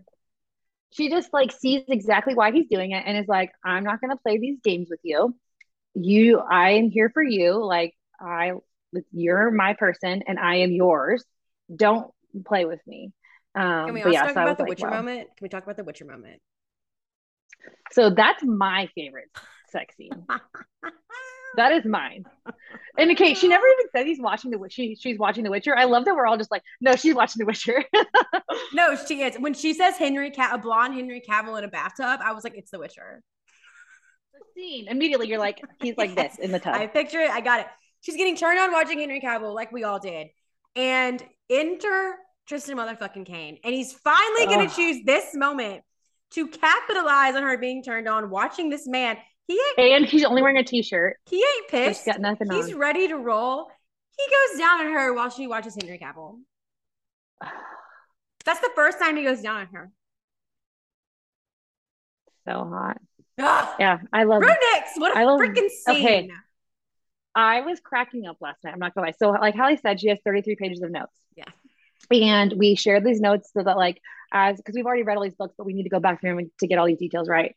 It's a lot of freaking work, okay, guys? Like, never take these girls for granted. This Because took good a full lord, week for us to prepare for you guys. So if you don't listen to this episode, I swear to God. which Swear to God. this is from here on out. We do only have single books, I think, but wow. So I'm laying in bed last night reading through Hallie's notes on my phone as I'm going through these books, Bless and yourself. Bobby's in bed next to me, and I'm cracking up at these notes because I get to like some of this stuff. Like, she'll write a note, she writes a note, but then she also has like commentary next to her note. It's okay. So I'm trying to find this specific thing. So yes, so you definitely the notes on the blowjob in the alley, like literally, like you literally wrote like you have like the say my name stuff. Like, I am a simp for Tristan. Like literally, like it's I think the Witcher moment I have, there's Mirana, Netflix and chilling, catching up on The Witcher. it was just I was cracking me up. Then Like enter Tristan motherfucking Kane. Ready? I'll read it word for word. Ready to go down on her for the first time while she's all hot and bothered over Henry Cavill. Men, period. Take notes, period. I was like literally reading, I was like, I have to find the ones that I'll find them as we get to them. But like there was a couple that I literally like read out loud to Bobby and was like cracking up because of like your like I was like the things you would say after things like, oh, so swoon worthy. And it's like freaking like blood play or something. Yeah, like it's like literally Tristan holding a knife to her throat. Hashtag swoon. What? Exactly. Oh god, I have to find the ones that I was reading last night because so many things is like You it's can just like really imagine funny when when I you read it annotate my out it. books, what my books are like because Well, out of context, it's like so she like goes down and she's or out into the alley and I'm explaining this to Bobby and like then she gives him a blowjob in the alley and then like and I'm like reading him then like Hallie's notes and like her commentary on this and Bobby's just like looking at me like Jesus Christ, what? Lex. What? Yeah, and then, like so then she makes him come in his pants. Oh my God. When he That's gets jealous of her, so he ends up finding out that she's meeting with the Annihilator / Shadow Man. He doesn't know who this man is. She comes home in a good fucking mood and he's like, excuse me, I know where you were meeting with that man. Who is he? Like, he gets jealous. He slams her against the wall, dry humps her. Mirana makes this man come in his pants. And he finally touches the boobs. That's when he gives her an orgasm just by playing with her nipples. And dry humping her. And then he comes in his pants. And look, I have a girl crush on Mirana, period. she's that scene for me. Okay, like look, the coming in the pants is like it's hilarious to me because it's like you don't know why. Like you say it just on paper, like that doesn't sound hot, but it's literally probably one of like the hottest scenes because it's so emotionally charged. He's got her hair wrapped around his fist and slammed against the wall. And he's holding her by her ass with one hand, and he literally is Rubbing her tearing through nips with all the her brand new other. She's clothes. finally getting what she wants. Finally getting her these nips touched. He's so charged up. And I love the way she like doesn't respond to him. She's like, okay, you're acting like a caveman. Chill. And I just went to meet him because he had some information. I don't know who he is. And he's just like, you're making this worse. It's just getting worse. And she's just like, oh well, like this is what it Okay. is. Like, It's like brat behavior, and sorry. I love brat behavior. I live for brat behavior. And that's what that was for me in that scene. Loved it. Okay, I promise we're gonna get through this. Basically the story goes on, and No, but Dante fakes his death and goes undercover. Dante fakes his death so he can go infiltrate the syndicate. It's important because Amara is exiled, right? She's still out in Shadowport. And we're going to learn like some of these books overlapping time wise. Dante fakes his death, doesn't tell fucking anyone but Tristan, and Tristan doesn't tell Marana. So Marana's a hot ass mess. And then Amara calls her, and Marana's like still in the moment, thinks that Dante's dead. And then Amara calls her and is like, is it true? And she's just like, I think whatever. And Amara's just like, I'm fucking done. Amara knows Dante faked his death. Amara She knows he's not knows. really dead because he did it in the exact same way that like he had also faked his Dante has a brother Yes. who is on the spectrum. So we I think don't he has like he's not Asperger's, is what she said in the book. yeah. So he's autistic. We don't know fully to like the extent, but he's like He's living in a home. there's obviously yeah, there's a scale, obviously a spectrum. My sister is well, my sister-in-law is autistic, so there's like sliding scale, and Damien is high functioning, but you He's know also being raised in what a freaking terror house with a mafia dad. right. So and he's used against Dante Yes. a lot. Lorenzo uses him against Dante all the time and is like, whatever. So Dante fakes Damien's not his death, but like kind of his death. He sets a Basically his fire to death. the home and then goes and confronts his dad and like plays off that like his dad did it, but really it was Dante and his brother's now Yeah. missing. They assume he died in the fire, but he didn't. Dante Yeah. got him out So and all that's that stuff. exactly what Dante did to fake his own death, basically. Blows up the Yeah. club that they were in slash outside of and goes undercover. So we start getting information from the Reaper. Eventually, Marana finds out and figures it out that night. She's like, wait a minute, like, you're not really dead. And His screen name is the Reaper. so the Reaper's screen name is the Reaper. Yeah. And which, I mean, I guess whatever. He's only texting Marana or not messaging Marana, but still, I don't know that whatever. They end up going to meet up with him. And I don't fully remember how everybody ends up there, but So he ends up telling her, like, meet me here at this place at this time. Him and her and Tristan end up going. and Dante And goes, or Dante's already there. so you get this more in the Emperor, which I have notes where this crosses over. Oh, You okay. find out more of the Emperor that the Dante has been talking to the Reaper for years, like ever since Marana was like 14 years old, I think, because the Mm-hmm. Reaper was watching Marana. Tristan and Dante go and see Marana at one point, watching over her, and the Reaper ends up talking to Dante and gives him a phone number and says, "One day you'll have questions, contact me." He's been in contact with the Reaper, unbeknownst to anybody else, We and also find out that the Reaper has been watching Tristan and Marana yes. forever. He's always known that Tristan was going to be a key player in this. And so I'm just going to break this down real quick because we'll go into finishing up the Reaper. They find out that um, he's the one that stole the codes. He It did was that never about the specifically. codes. No, he hired the boyfriend, which is it's a little bit weird how many times the dad is kind of like luring men into Matchmaker, Marana's he's bed. matchmaking. Yeah, he's matchmaking his daughter a little bit too much because he hires that first boyfriend, who does sleep with her. Like they do sleep together, Yeah. confirm sleep together, and he's the one that dares her to make the codes, which was obviously the Reaper telling him to do this and all these things, and then he ties it all back and makes it look like it's Tristan, so that they have to be together for this stuff.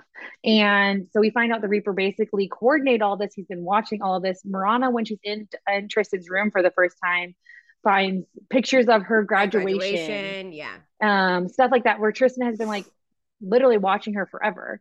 And the Reaper is watching Tristan watch her. He was also at her graduation and watching Tristan watch her. And he actually talks to Tristan at the graduation. Yes. Like, aren't you going to go down there and say hi to her or something like that? Like, you know, one of those things. I love the Reaper and Tristan. I didn't like the Reaper and the ex-boyfriend. I know. He's popped up a couple of times, and you see that through like Dante's point of view and the Emperor, that he saw him when they were really young, and Tristan, like, some guy was ogling Marana when she was like 13. Tristan beats the shit out of him, and the Reaper's like scuttling across the end of the alley, and that's when he talks to Dante the first time, gives him his number. Yeah. So fast forward all these years later, and everything we've already said. Now they're all basically the Reaper meeting calls up. Dante to come in, and it comes to a head. Basically, we'll just fast forward to like everybody's there. We find out that Lorenzo was a member of the Global Syndicate at one point. The Syndicate traded in children, and Lorenzo was in charge of getting all these children for the Syndicate. Where things went wrong and they got kicked out of the Syndicate accidentally was whenever he involved Luna Kane and He's taking girls from like his own, like he's using the Syndicate to take girls that are like going to cause problems, because now he's taking basically girls the from Alliance like his own was guy working with the Syndicate until the Alliance fucked up and they all dispersed, and this thing happened that we saw in the first book. Everything that we said earlier, this basically is where we got this from about the daughter. It all comes out here. All that comes out here. He ends up, the Reaper kills Lorenzo. Yeah. And as Lorenzo is like falling on him, ends up using a blade and kills the Reaper. Yeah. Gabriel gets pissed because he's like, Lorenzo was the only one that knew where my real the real Marana Vitalio was. So then you have this he just snaps. Breakdown between him and Marana. He goes crazy. You have this like father, fake daughter come to a head. And she has just overheard and found out she's not Marana Vitalio. Right. So he is freaking out. Like, so then he ends up starting to say, you know, well, if I can never have my daughter back, then I'm going to kill you. And she ends up pulling a gun on him. And I loved Tristan in this scene. Tristan also has a gun on Gabriel, and he's telling Marana, like, don't do it. Don't shoot him. Like, I'll do it. I've got him. You don't have to shoot him. And then she ends up saying, did you take Luna Kane? Because the Reaper had told her that even though Lorenzo took most of the children, Gabriel Vitalio was the one that specifically took Luna Kane. And when he says yes, she shoots him. I love, for some reason, the fact that Tristan wanted to take that kill for her so she didn't have to. Something about she took it for him. But then she did it for him, and also for her. Like, getting back at this man that abused her growing up. Like, I think I just loved that. To me, that was such an emotional scene between those two. Here's the thing that doesn't get answered that I want answered. After this is done, Dante's smoking. You know, he smokes for special occasions. This is a very good special occasion. He's for him. Literally smoking as his dad's dying. Like, and I love how the Reaper is like, this was all part of my plan. I wanted to kill you as you watched your son watch you die and doesn't give a fuck. And that's what happens. Yeah. When all this is going down, Dante goes over to his father, Lorenzo's jacket pocket, and pulls out an envelope. We never know what's in this envelope. And I want to know what's in the envelope. I have scoured the Emperor. I have scoured with just this question. We never find out where this envelope is. But it is later in the epilogue, Tristan and Marana both say that whatever was in that envelope continued to make Dante darker. And we don't know what it is. At first I thought, oh, it's the address for the house. But no, the Reaper gives Dante that earlier. Yeah. And they go and find the kids. That's not this. That's not from his dad. So that's a question I want answered eventually. I don't know what, it does not get answered. Okay. Then you have the post-killing scene. Whatever. They form a new alliance. Dante's going to take over Tenebrae. Tristan's going to take over Shadowport. And Marana is going to basically be the new Reaper with all the information. It's a second generation.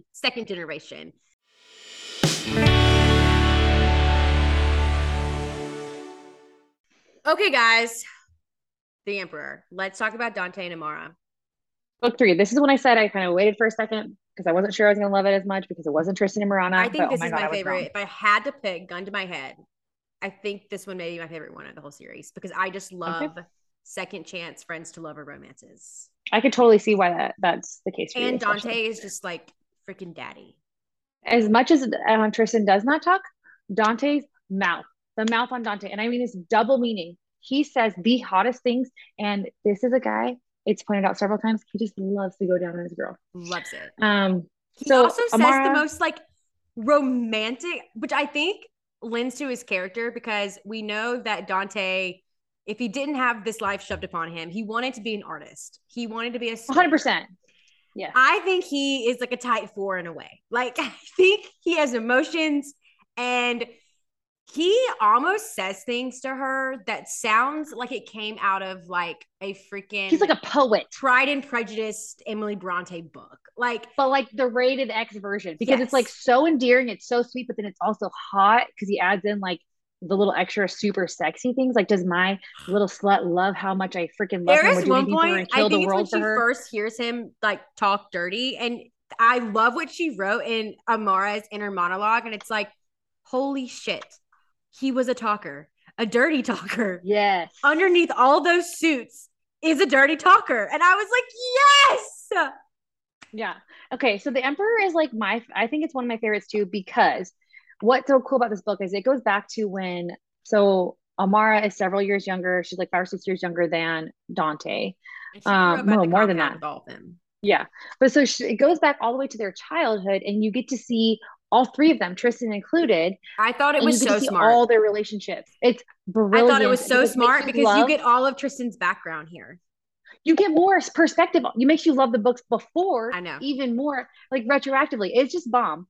And so I feel like you get to see like I love there's this one line very beginning, and it's actually Dante when he's 16 to Tristan, who's a couple years younger, and he's like, nice to meet you, Tristan. You're my little buddy now. Like he literally forces Tristan to be his friend, and Tristan's like, no, I don't have like he's basically like, absolutely not. Dante with Tristan is like a dog with a bone. Like he's just like, I'm gonna make you be my in friend. this friendship, Dante, no matter what, is gonna take whatever Tristan gives him and like still love him to death. Like, yeah. Well, we'll talk about Dante here. We learn from his past. He has a lot of trauma. He watched his mom, what he thinks is commit suicide.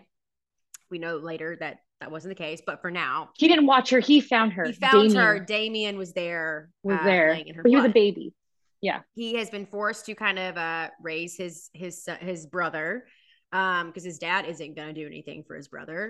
Not right. Forced. He loves his brother very, very much, but that's something as a young kid to take on. That's a lot. Yeah.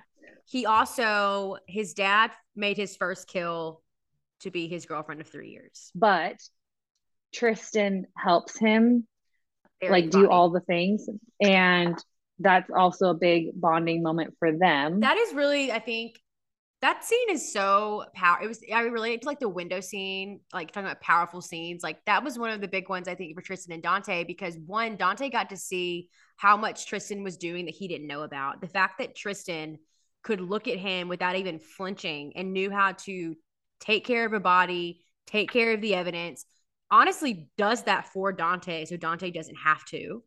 And I think Dante realizes how much he maybe didn't know Tristan was doing at his age.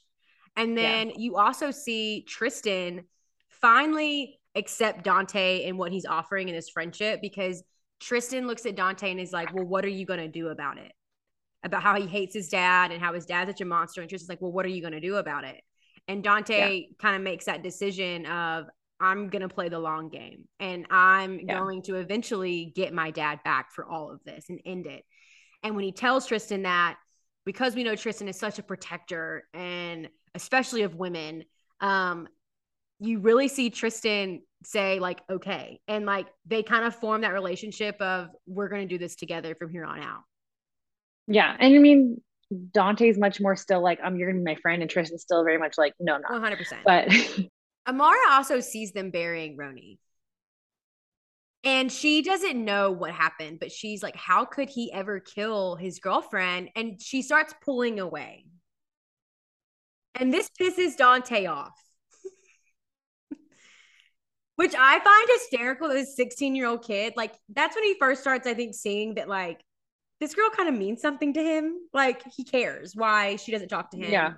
but I Vin don't know ends why. up foreshadowing here. We're gonna talk about Vin and foreshadowing in mostly in this book because I think something's fishy with Vin and it's gonna break my heart if it happens. But there's at one point when they're younger, Amara comes to Vin and he's like, Vin knows that it's very evident she has this crush on him. And he ends up telling her it's just a phase, it's going to pass. And basically telling her like it needs to pass because he's going to be king one day, and being king he's going to be in this dark world and you're scared of the dark, remember? And she ends up saying, well, what about you? Are you ever going to be too dark for me? And he says, maybe. Or are you ever going to be in the darkness? And he says, maybe, but I'll never be too dark for you. So is he going to end up going to this darkness? But will Amara be the one person that he won't do it for? You Well, know what but I'm see, I saying? think, I think it's a yeah, little but bit of foreshadowing. I think you could look at it either way because I do think that Dante becomes dark. I think Tristan becomes dark, and I think they both like. I think what I love about this is that, and what I love about mafia romance in general is they all are fucking dark. They are killing people. They're all doing all this stuff, and Amara just loves him anyways. Yeah. Like even who she is, she ends up growing up to become like a therapist and all this stuff.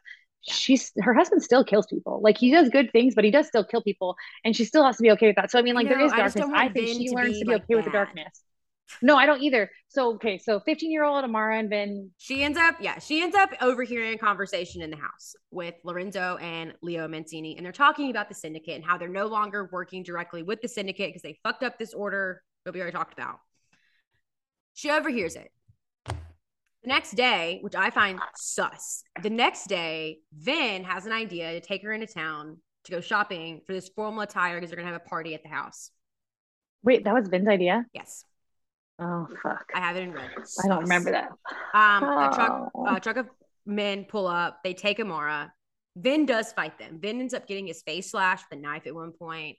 And also, we know who orchestrated that. So Yeah. okay. Anyways, continue. So yeah, they do all that. She gets taken. She wakes up in this room, and they are questioning her about Lorenzo Moroni, about Dante, about how to get into the compound, what she knows about the syndicate. And they show her a picture of a bald man wearing glasses and ask if she's ever seen him. This is Mr. X, who, again, we're assuming you've read the series. This is Mr. X. They show her / Xavier / her dad. Her dad. Ugh. She notes in that moment that he looks familiar, but she doesn't recognize him. Because she hasn't known him. Her mom kicked him out when she was very, very young. Yes. Over the next several days, they basically severely abuse and torture Amara like nobody's business. Eventually, Tristan including rape her. Oh, they do like so many things to her. It's so bad. Eventually, Tristan is the one that finds her. And this is what we were talking about earlier about Tristan and Amara having their own kind of relationship here. Tristan is the one that finds her on the garage floor. He promises her in that moment that no one will ever lay a finger on her again. He gives her his jacket to wrap up in. And he ends up coming to the hospital, which I find even better. He is the first one besides her mom to see her in the hospital. It's not Dante. Yeah. It's not Vin. It's Tristan. Right. And he comes in and he tells her, she asks him again. She's like, you can't tell anyone. And that's when he says, I promise, I won't ever say a word. And he doesn't. Yeah. And that's what I was talking about when I said they have their own friendship and special relationship completely outside of Dante. Like they're friends, they have their own thing, which goes back to the Reaper or the Predator at the end when Amara does tell, because Dante and Amara end up having a huge fight about this. But so Amara tells Marana all the stuff about Tristan's past, right? About how he killed his own dad for Marana. Yeah. And Dante had already told her not to tell him that. And so then when Tristan and Marana come home from the graveyard, they're in a huge fight. Dante and Amara are in this huge fight. And it's because Dante's like, it's none of your business. And so she's, and to Amara's point, and I agree with her, like, her relationship with Tristan has nothing to do with Dante. And she decided for a good reason. She's a very mature, brain smart woman. She's a therapist at this point, and she got her master's degree and her doctorate. Like she knows what she's doing and she knows why she's doing it. And I feel like she doesn't owe Dante an explanation or needs permission to do it. We also, so again, with like timelines, that scene with Dante and Amara fighting at that point, we know from the Emperor, Dante doesn't know what happens to her in that scene in the Reaper or the. He doesn't know. He still, all these He years still later, doesn't does not know. know that Amara was actually sexually assaulted as Which well. leads me to believe that he doesn't even really know that like Tristan and Amara even have this They don't separate know. He doesn't know they have name the secret. at Yeah, the time of that fight. fair enough. Yeah. You know what I mean? So I just love that we can like almost see like the back end of it of like we know something that the main character doesn't know. It's really Well, fun. even as far as we know, even to this point, even at the end of Annihilator, Dante never learned that Tristan knew that. She ends up telling Dante that it happened, but he still never knows that Tristan has Tristan had that always known. secret. Yeah. Yeah. So, So which I they, mean, like I'm saying, yeah. so He eventually, comes and sees her. They have that moment. Then Vin comes to see her, and then Dante finally visits her, and he tells her, or we find oh, out that he the killed the quote. men that took her. He ends up telling Amara, "You're not going to walk through life. You'll dance through it. I'll remove anyone who tries to break your rhythm." I love that. And I feel like at 15, like I wouldn't even be able to like fathom I mean, that. But I that's understand why she's fucking in love with him since age 0. Like, I get it, I know. 100%. We also find out that Lorenzo, right after her abduction, that's whenever Neria is sent. She is the daughter of one of his soldiers, aka Xavier. And this is Neria, and the timing is we find out why she is sent there for a purpose, and it's to spy for the Syndicate / Xavier, Mr. X. And then like through the years, we move on several years until Amara is like 17. Dante just spends his time being there for her. He helps her through her recovery. He carries her out to the Carries her sun every around. day. It's so cute. I'm not gonna harp on it, but it's just freaking amazing. We get all the way to where she's 17 and they have their first kiss. She's like almost 18. Okay, so relax, guys. Yeah. And he doesn't even kiss her on the mouth though. Like, calm down, people. So she hasn't spoken to Dante yet. She hates her voice, doesn't want him to hate it. She ends up finding him upstairs in his house in his sculpture room. And they have this conversation. He ends up saying, "Tell me something." Like, he's just like asking for her to like finally talk to him. And what she says is, "Kiss me." He doesn't kiss her on the mouth. He kisses her on the neck over her scar. Yeah. Just Jesus Christ, take me now. Take me now. And he ends up telling her, "I will kiss you and brand myself upon your heart. Just make sure you're ready for me too." And then he leaves her. That's what I'm talking That's about when he just like he says all the things that are so hot, but they're also so emotionally heartfelt and they're communicating at the same yes. time. Like, wow, he's literally a freaking and he's huge and he's buff and he's sexy as hell. And it's just like a walking dream. He's a walking Yes. dream. Then he ends up taking her to therapy, takes her to therapy, picks her up one day. She's talking to her therapist. Guess what they're talking about? Having sex. So we ask her, "Oh, how'd your day go? How'd your therapy went?" She's like, "Oh, we were talking about sleeping with people." And he starts getting jealous. And he's trying to play it cool, right? And he's like, "Well, are there any I didn't realize you were prospects? yeah, I didn't realize you were sleeping with someone. Yeah, cool. Like, do I know him? Like, any candidates?" And she says, "You." He yanks the car over to the shoulder, grabs her, and kisses her. This is another little note I have. He yanks the car over the side of the road and kisses her like a man possessed, and it's glorious in all caps. Oh, And that's when he says, "You're the beat to my heart." Then it's her 18th birthday. Shit's about to go down. She is quite a birthday, let me tell you. It starts off with Lorenzo giving her an ultimatum. But he's basically going to pay for her to move to Shadowport, get her into the best psychology program, cover all of her expenses if she leaves and never returns, and she severs all ties with Dante. And if she doesn't, he's going to kill her mother. And if she tells Dante, he's going to make his brother Damien disappear.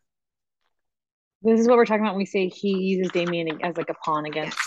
Dante. So then later that night, Vin comes to get her. He brings her to Dante, who's at an art gallery, one that he wants to buy one day. And he shows her the ancient art of, I can't pronounce it, kintsugi. Sounds good. Uh, yeah, Kasushi is I actually me and Bobby watched a show, like a pottery show. It's like kind of like a Great British Bake Off, but it's pottery. Oh. And it's actually really cool. And they like, yeah, they like fire it. I don't remember how you say it either, but Just it's really so cool. beautiful for Amara. And another a beautiful one of Renix's Imagery and metaphors. metaphors. Yes. Again, you've read the book, you know what we're talking about. Then he gives her a pair of heels and they dance together. He tries a little something, something. She says no, she's not ready. He is so supportive and like totally fine with that. The next morning, she decides she's going to tell Dante, even About though the the ultimatum, even ultimatum. though, yeah. What does Dante do? He tells her to leave. And he says he knows that his father would interrupt her rhythm that he promised she would dance through life to. So he knows he has to get her away from his father, and then he has to do something with Damien. Again, Dante's playing the long game. He's playing the long game with his dad. But it's so I know. long. I know. So at this age, she's 18 Yeah. She's 18. She moves to Shadowport. He's in and and out of he's 23. Shadowport. He is still finding Gilbert, who we talked about earlier. He ends up finding him in Shadowport, takes him to one of his restaurants. And as he's poisoning Gilbert, he's questioning him about the syndicate. And He he ends up basically like saying, says, like, he I don't know tells, who they are. They're I don't know from who some they group. are, but my point of contact was Mr. X. And that's where we get the Mr. X Yeah. from. And he says, all I know is they're from some group or syndicate or something. Yes. Syndicate or something. And the swag of Dante being a killer is just chef's kiss. Like, he's this rich man that like loves his suits. He's prim and proper, but he's got fucking swag. Okay. He really just kind of like when he talks about it too, because like there's later on he talks about like how he's going to like he's threatening Mr. Seeing X and he's him in just the like, interrogation role. he loves it. I mean, he's so good at it. And he's just like, Oh, I could do this, or I could do this, or I could poison you, or maybe it'll be an accident when you're going to the grocery store. yes. I don't know. I Who knows? loved And it. it's just like this The freaking delicious. comedy, the wit, like it's because we had Tristan. Tristan's so rugged and like a man's man is just gonna like fucking kill you and not ask questions. Dante's gonna play with you. Like he's gonna play with you. There's a reason why he has this knack for getting information from people. He knows all these interrogation techniques. It's just great. So basically, later on, my favorite scene of the book, my favorite scene, hands down. This is gonna be my one smut scene that I talk about in the Emperor. It's I know you get. the freaking reconnection jealousy scenes. Are we surprised? No, but I love that too. I love a big like emotional Ugh. expression, slam me up against a wall, whatever. Let's talk about Dante's love for Amara. So while she's in Shadowport, he's still watching her. He's vetted her apartment and like all of her tenants. He's vetted her like classes that she's taking. He ends up giving her a cat. He She drops it off so she can find it because she's because she's alone by lonely. herself. And he doesn't want her to be lonely. I can't, this man. So then as he's watching her, she ends up going on a date. It's a date from hell. They're at a club. He tries to kiss her. She gets pissed. She goes outside of the alley. Who's waiting for her? Dante motherfucking Maroney. And he's looking at her possessively. And she's pissed. Like for leaving her, for showing back up and having the audacity to even look at her the way he does, for making her love him. She's pissed. She shoves him and screaming at how he didn't fight for her. And he tells her, I fight for you every fucking day. Again, he's playing the long game, but like still. I Ugh. know. So then she tells him, you've got to move on. Like, if we're not going to be together, you've got to leave me You alone. gotta let me You go. got to let me go. Period. He tells her, oh, he ends up telling her, the only way you go is when my heart stops. I can't with this I man. know. I Okay, but this is can't. what I love. I love it when it's like I know I should leave you, but I'm never going to. I Like that I know shit what I up. should do, but I never ever will. So just get that out of your head now. Yep. And so they end up doing is having this like long-term relationship where like he basically eventually ends up telling her like I'm trying to do all this stuff. I'm eventually gonna bring you home. I'm playing the long game. Like you just gotta wait for me. And so they just end up meeting for years. Like it ends up being like 6 more I think years it's of like them 6 or 7 years. They have this they're relationship just where he just kind of comes and goes when he can. yeah, he just randomly shows up until he'll show up and like freaking they get busy, they do all this stuff. What I love that they always do is when they do get in fights, they always like end up talking it out while they're having sex. Like I he'll tell her love why that he's mad shit. at her and he does it multiple times and she says her things back. The end scene, And whenever he finally like finds out that like again, we're assuming you read it, she was pregnant, but he doesn't know it yet, and then he finds out, and then that scene where they have sex in his sculpture room, and he's like pissed, and he's like, "I'm gonna take it out on you, and you're gonna take it because I'm pissed at you." And she's Yeah. like, well, I'm pissed at you. And I'm just like, this is my crack. Yeah. It is. It really is. So, long story short, when we talk about these overlapping timelines, so Amara and Dante, they grow up, they have those years where she lives in Shadowport and he just goes and sees her when he can. Amara also during this time, because Tristan has his place in Shadowport, which Tristan has his place in Shadowport, so he can spy on Right. Marana. Let's be honest But here. yeah, but that Amara visits him and they hang out sometimes, and which I love. And Dante ends up getting a place in that same apartment so he can spy on Amara. And they have all these years where that's basically how the relationship goes. And it's hard and it's heartbreaking to her every single time he comes and then he leaves. And they still pretend to like date other people, but they never sleep with anybody else. And, Yeah, she ends up so they saying have like that for every years. time he leaves, it chips away little pieces of her. Yeah. And it And kind of just ugh, goes like that through this like time montage that Runix has built throughout this book. And so Amara does all her stuff. She gets her degrees, she becomes a therapist, she sets up a practice, she's doing really amazing. And then we see this overlapping timeline. So when Dante fakes his death a couple weeks later, she already knows she's pregnant and she's like, I can't do this anymore. Like I can't play these games with him. I'm done. I'm waiting for him. If I didn't have a baby, maybe it'd be different, but I'm going. So that's when she takes off, and where she goes is Los Fortes. So when she gets Los Fortes, she's actually the first one to meet Alpha. Alpha, Alessandro Villanova, and he's, the one that runs Los Fortes, that area. He's going to be the finisher. She goes down there. Dante eventually goes to find her. They both get kidnapped again, and we eventually find out Neria planned this whole thing for her to get kidnapped, and she plans it to be extra cruel for her to be taken back to where she was originally taken to when she was kidnapped. So now they're back in Shadowport or Tenebrae. I'm not sure, but they're back in that area, kidnapped there. And it's traumatic. She ends up losing one of their babies. So they had twins. She ends up losing one at the hospital.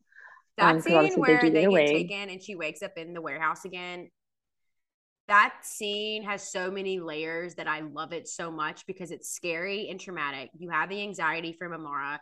You have Dante slipping into an interrogation role and being scary as fuck. But you also have this hilarious, almost like an old married couple banter between Dante and Amara that is It's amazing. fucking hilarious. It is. It's again. It's like that same kind of vibe. It's not the Mr. and Mrs. Smith vibe, but it kind of is because Kind of it is. shows how much trust she has and faith she has in him to get them out of the situation that she's able to. He pulls her out and she's about to have a panic attack because she's waking up where, all this trauma happened for her. And he like helps pull her back from that, helps her get her mind about her and tells her, like, I got this. You think I let them, like, you think this happened on accident? I let them take me, baby. Yeah. Oh, okay. But wait, you had your one favorite sex scene. Yeah. I gotta talk about she's in Los Fortes and she is sleeping by herself. Oh, And now she starts having this amazing sex dream about Dante going down on her because it's his favorite thing to do. He loves going down on her. So she's having this amazing dream. And then he starts saying, like, wake up, Amara. And she's like, no, I don't want to wake up. This is the best dream. And then she realizes he's actually going down on her. I He's can't. actually fucking I there. cannot. And I love it because it's like, even still, they're still mad at each other. And he's so mad at her. But he just cannot Um, stop eating her fucking vagina. And I love a so man that does that, okay? Okay. And so I think that's probably one of mine. I mean, I'm very pissed that they get interrupted and this is when they get taken. Yeah. Um, but yeah, what confused me about this was the guys that kidnap, they come and they tell Dante she was just collateral. We were taking you, and we brought her as collateral to get stuff out of you. But then at the end with Neria says they were just This supposed to is take where I get you. confused. Yeah, so it's like So a little bit confusing. So Neria orchestrates this whole thing. so also in that hospital scene, we get more Vin foreshadowing. Oh God, I don't want to hear Marana it. ends up like telling Dante that she flagged two calls right after Dante left for Los Fortis, and one was Oh made by yeah. Vin, and the other was made by Neria. We already know what Neria's fucking doing. Marana hesitates and says that she thinks the call Vin made checked out. He was in Shadowport, so she kept an eye on him, but he's been acting cagey. So I told you before, like it will be very confusing. So also Dante sends Vin undercover, right? At the end of this book, or is it in Yeah, Finisher? so at the end of this book, or toward not the very end, but they end up eventually getting to Mr. X. And it is revealed that Mr. X is Xavier. And actually, we find out a lot from Leo at the engagement party before Leo dies. We get the story behind her abduction from Leo at the engagement party. Leo finds her and says he's going to be killed tonight, but he has to tell her something in order to redeem himself. And he tells her Yeah. that 10 years ago, she eavesdropped on the conversation, but Leo and Lorenzo were affiliate partners of the syndicate. And Lorenzo tried to ship them the bad batch. The syndicate told Lorenzo just do damage control, stick to the transport. He tells her that her coming to the compound with Dante has made some people high up take notice. And he tells her about the handler they had during the alliance, which is Mr. X. And while they met with Mr. X, basically the same thing happened to Dante's mother, Talia. She overheard their meeting. Leo tells her that God, I Lorenzo had can't. grown to love Talia and wanted to protect her, so they kept it quiet. The syndicate heard about this because Mr. X was also a soldier for the Tenebrae outfit at this time and was also They their implanted spy. them. That was like something they Yeah, did. the Yeah. syndicate always implants people within who they're working with. That was Mr. X Which is, it Xavier. was Mr. X, now it's Miria. Yes. Now it's near it, right. But what if So it's also Finn? don't I don't want it to be.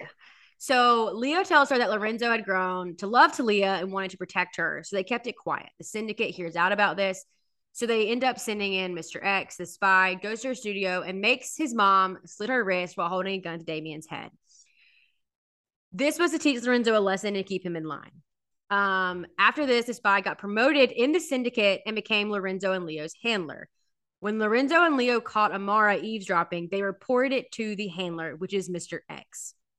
Then Leo is shot in the head. Right Marana, there on the spot in front of Amara. right. Marana calls Dante right after this, is like, we found Mr. X. Neria led us to him. So they go to find Mr. X. And Mr. X tells Amara their first order was to kill her when he saw her beautifully broken, but he had chosen to let her live. Which is a borderline worse. Oh, I mean, her good for talking us, about how but her own father could call her beautifully broken was like sickening. But he tells him the syndicate is made up of most powerful people in the world with ties everywhere. Dante asks him why he took them to the warehouse. This is where things with Neria get confusing. yes. Okay, so this is where Mr. X tells Dante, I was coming for you. She was collateral damage. Now, finish what you want to tell about this, and then we'll talk about the Neria thing because I don't Dante want to asks like them go why back and forth. they took them to the warehouse. He tells them it was a place that they had started using a few years ago. Amara wasn't supposed to be taken, but his men thought she was collateral. Amara then Like gets to get her him to ultimate talk. revenge, shoots his kneecaps out. She tells him that this is a badass bitch for Amara. She ends up Dude, telling him, Mara leans into woo! something so new in her. And I think she's really empowered by what she went through with Dante, but also like watching this side of Dante, right? She's getting to watch the interrogator But side of also Dante. she's pregnant with a child, and her dad is sitting here threatening that one day he's going to come after her kid and do the Her exact kid. same Yes. thing. And so she literally shoots She his gets kneecap out because Mama Bear Dante mode did on. say, Ugh. She yes, ends up taking control of the entire meeting. She's like, here's what we're going to do. I'm going to let you live. You're going to track down Luna. And then you're also going to help us get Vinny, one of our guys, into the syndicate. yeah. And so that happens. Okay, so all that happens. That's what they decide to do. Vin goes undercover, and we love Vin. That's why we keep saying we don't want it to be Vin. We don't want him to be an implant. All these things because he's literally been her best friend, Amara's best friend since the beginning. I honestly thought up until this, I really thought the finisher was going to be Vin's I book. did I too. thought I this was thought going to Vin was go getting like his own book.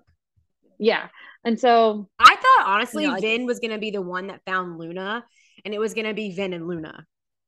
I did too. I totally thought I thought it was going to go that way. So that's why like until the Annihilator came out, I've never considered any of this stuff with Vin. Yeah. I never thought about it that much until the Annihilator, and I don't really know why. Then we get the Neria showdown. So Amara's up in this room. Neria shows up, who has been trying to be her sister for all of these years, and then she's basically like a psychopath, and she attacks her. Says I'm just like she's basically jealous of everything. Again, it's another character that I feel for because Okay, but we talked about this in real time. I know. You get into where you find out Neria's past, and then she's forced to come spy on Amara. And she sees everything that Amara is getting, which we know Amara does not live a charmed life. She goes through some shit. No. But compared to what Neria went through, she's seeing Amara getting this happy ending that she's never going to have. And this is what ultimately leads her to wanting to torture and kill Amara. Well, so she tells Amara, I orchestrated. So this is, again, in direct conflict with what Mr. X had just told him. Neria says, I orchestrated this. It was always about I had you take, yeah, it was about you. I had you taken there, and I had you taken there specifically so that it would be extra traumatic because I know that you were taken there the first time. So I don't know why her dad, aka Mr. X, wouldn't have told that part about Neria unless he just didn't want them to know yet that Neria was a spy. Yeah, I mean, I'm assuming he didn't say anything about Neria, so he didn't out her. And then also, but also this adds another little piece to the Neria thing, how you want to have empathy for it. I'm like, but look, she knew about what happened to Amara when she was young, obviously, and she still thinks her life is so much better. And I get similar bad things happen to Neria, but what you have in a mafia romance that's so close to like real life is like, dude, not everybody is salvageable. We can't save everybody. And some people, like some deaths, like they happen and they hurt, and it wouldn't texting you reading this, and I was pissed because I wanted Neria to somehow like you were turn good, be redeemable.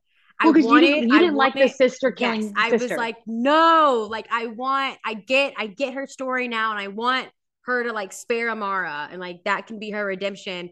And Lex literally was like, well, that's not life, and everything's not tied up in pretty bows. And I was like, well, you just schooled me. Thank you.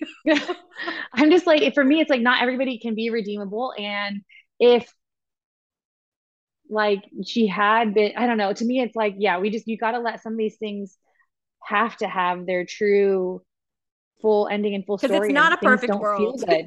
Yeah, and things don't feel good, and that's part of what makes Remix's writing so good. And then we get this epilogue of the Shadow Man, who's at the wedding of Dante and Amara, and he's watching it. He says he's going to give them a week before he leaves them more breadcrumbs because they're finally ready and it's time. Yes, and so also again more overlapping of timelines. So this is going to lead us into the finisher, which is the fourth book, and Alpha, who we met when which is Los Fortes. You meet him in the Emperor because he meets Amara. Come to find out, he is Dante's half brother. Yes. And so the timelines overlap here. He's at the wedding as well with his girlfriend, who is going to be, or his wife. Zephyr. Yeah, again, we assume we read this. It's marriage of convenience. We know they're married. For the sake of time, we're just honestly not really much with Zephyr and Alpha's actual like love relationship. It's just to get to Zen, I feel like. So we'll go there. I feel like if we for the sake of time, we can't explain all of the entire love story, especially if we're already going forward on the assumption that you've read it. Otherwise, you're just getting a shit ton of spoilers. Except Alpha like we're basically telling you the story of a girl from fucking her, but that's fine. I've said it yeah. Said it Alpha's celibate because apparently he can't get busy without snapping bones. Runix, I want to know where you got that from. Big. I want to know where Runix got that from. If you're listening, I want to know. I want to know. I asked her before you started, do you think that's actually possible? And her response was she had to get it from somewhere. So Runix, you got to tell us, is this like a story you researched on the internet? Did you just make this up out of your brain? Like, I need to know more. It sounds plausible with how big he is. Look, Bobby, my husband's a police officer. He has spent a lot of time in like randomly in the hospitals and stuff like that. And so he is like, there is some wild ass things that people come in there for. And sex related things. That's what I'm saying. And I don't think it's too far reaching if you Google sex injuries. I feel like this might be on the list. And like, I'm not talking about like you have osteoporosis and you're 90 and you shouldn't have been doing No, I'm talking about you are a fit woman healthy woman who just got F so hard.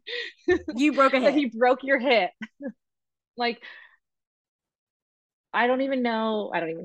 Sorry, trying to get that in there because that was the most like, moment with Alpha of the entire book for me. But basically with Alpha marries Zephyr. Zephyr's sister is Zenith, who was adopted. Zenith, again, you've read the book. Zenith is the real Morana Vitalio. And she's 5057. she is 5057. We learned this from Hector, who is Alpha's right hand man, who's also the killer in the book, and someone in the syndicate, which we know we actually learned this in the Annihilator too. We get confirmation. I was gonna say, why don't we just kind of weave those two together? We'll weave those two together. At the end of the finisher, Hector gets away after he kills Zen, and you see him pop back up in the Annihilator. That's where this crosses over. Hector was contacted by the syndicate because they found out that he was close to Zenith. The syndicate has been looking for Zenith 5057. They don't name the kids. They provide them with numbers. It's 5057 is Zenith's number, aka the real Marana Montalio. They hire Hector to retrieve her and bring her back to the syndicate. Things go awry. To me, it's kind of crazy how much they like work to find these girls when they take off. Okay, I'm like, just I think in the next book of the Syndicator, you're gonna find out why exactly the Syndicator wanted Zen so bad. Yeah, because he really was like working hard to get her back. In the Annihilator, when they're questioning Hector at the end, he says, like for years they had been looking for Zenith, and the reason why the Syndicator, the now main guy leader, did all these things to Luna was because Zenith left her behind and they knew that they were friends. And so it was like a way to punish Zen and to maybe bring her back was to do these things to Luna, which we know Zen never goes back. Zen ends up, Zen dies at the end of the finisher. And Hector tells Zen, like, you left your friend behind. Yes. Or whatever. And so that's like, so with the finisher, Hector works for Alpha. He's also a serial killer.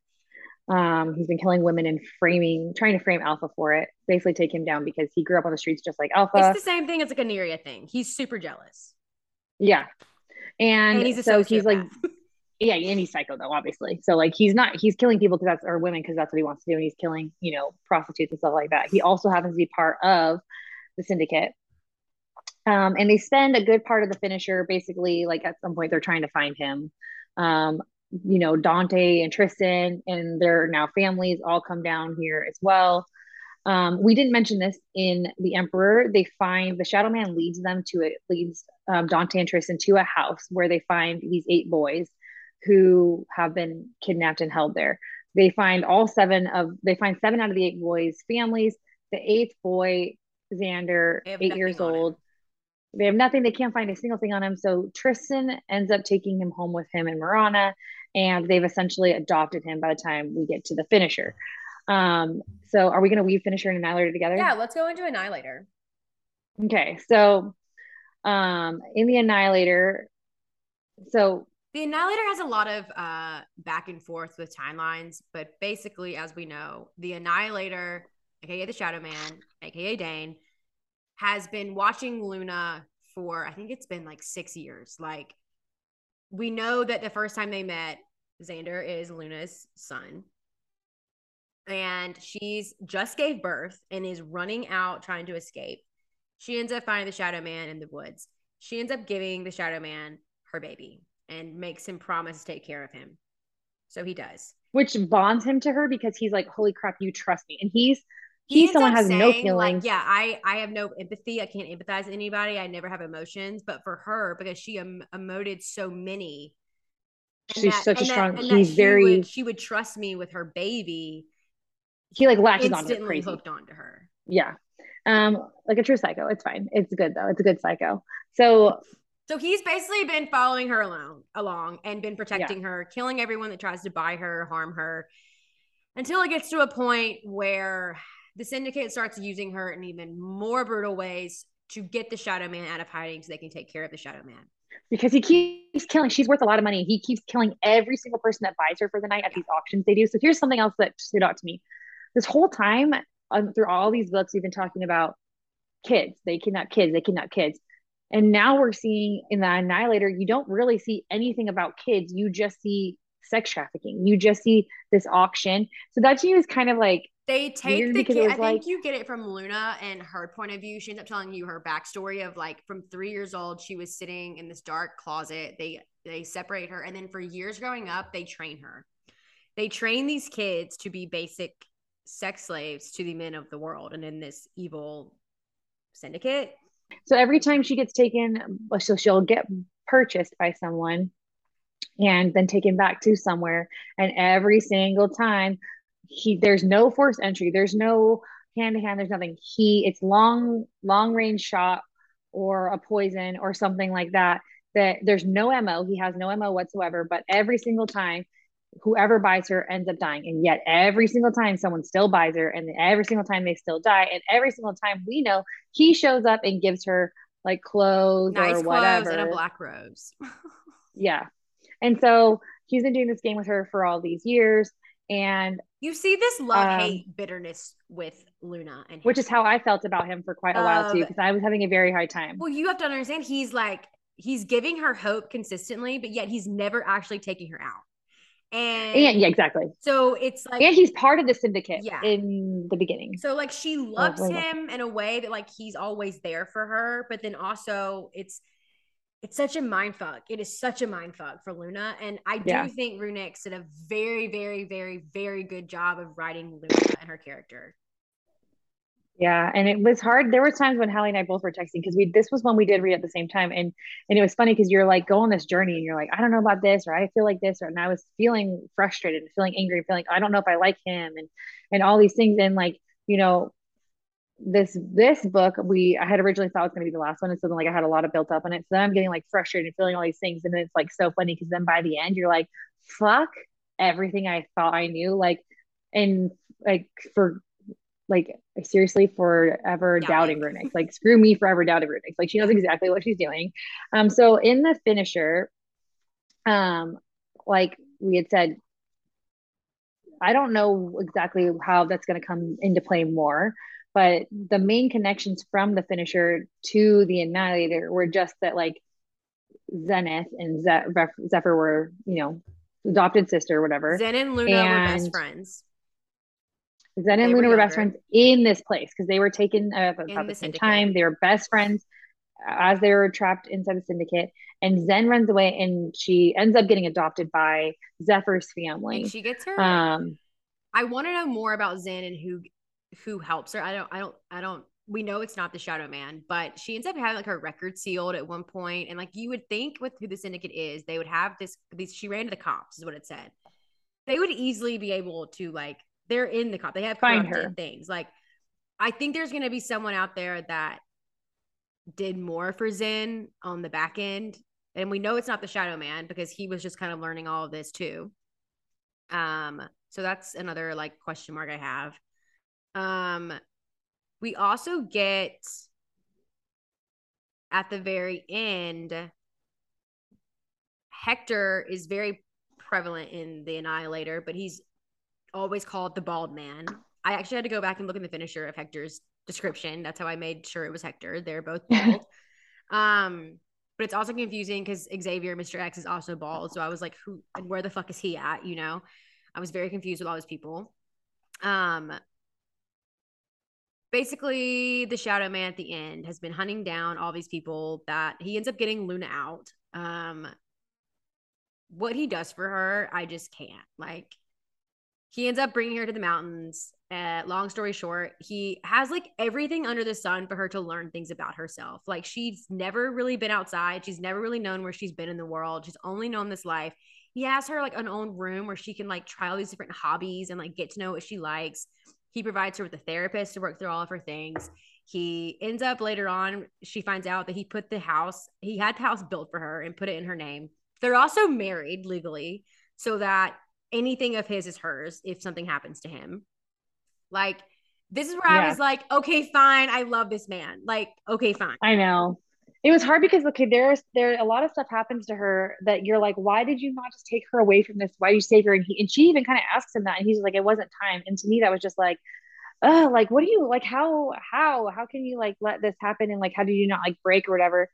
And he won't. So the whole time she's going by Lila. She doesn't know anything about herself.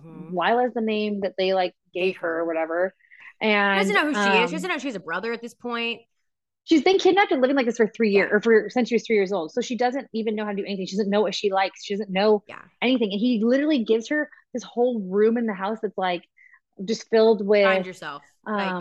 There's like art materials, like all different activities you can try. Everything under the sun. He's like find a hobby. Yeah, and it's like if it isn't what you like, then let me know. We can bring in other things. I love the way Runix wrote the T with Lila Luna. I think the way that I love that Lila gets into cooking of all things. I loved or it. Luna, whatever. I So loved she all starts of getting that. into cooking, which is like, oh, she's a Kane. That's why the Kanes love to cook. And so I love that they end up having her son. Yeah. And that's all from the Shadowland. Dane.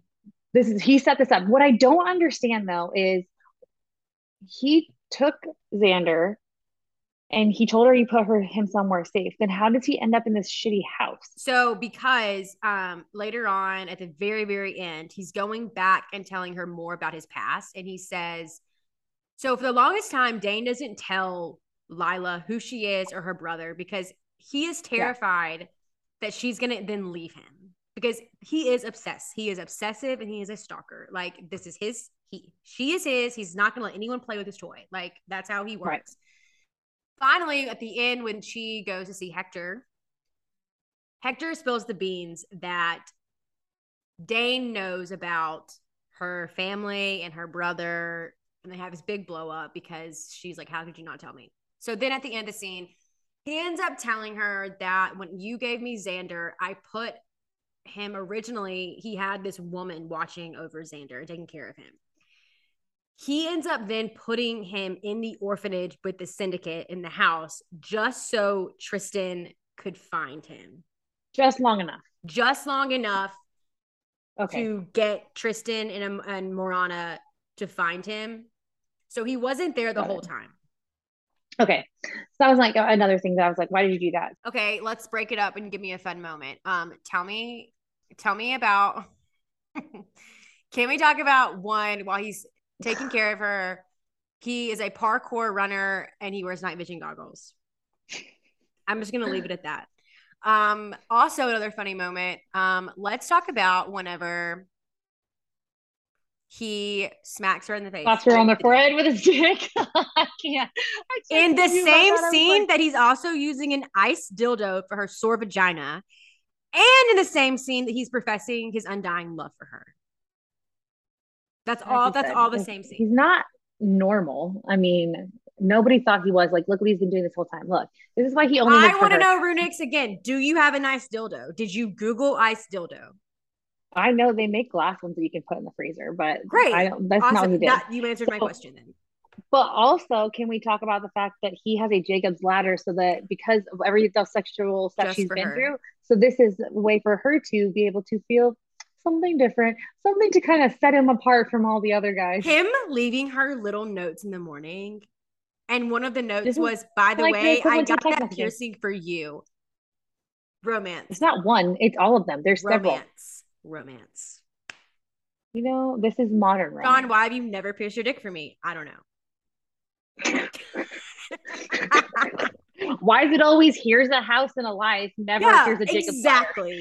Why am I not worth a bejeweled dick? I thought I was. I would say you are. Take note. But also, one of my really, really good friends, Emily, I'm eventually going to have her on the podcast one day. I've been teasing it forever, but she is dating a guy that owns piercing shops and he does erotic piercings and he's had a few in his life. And I always ask her, if she's listening, she's going to die. I always ask her, I'm like, because I've never been with someone that had a pierced penis.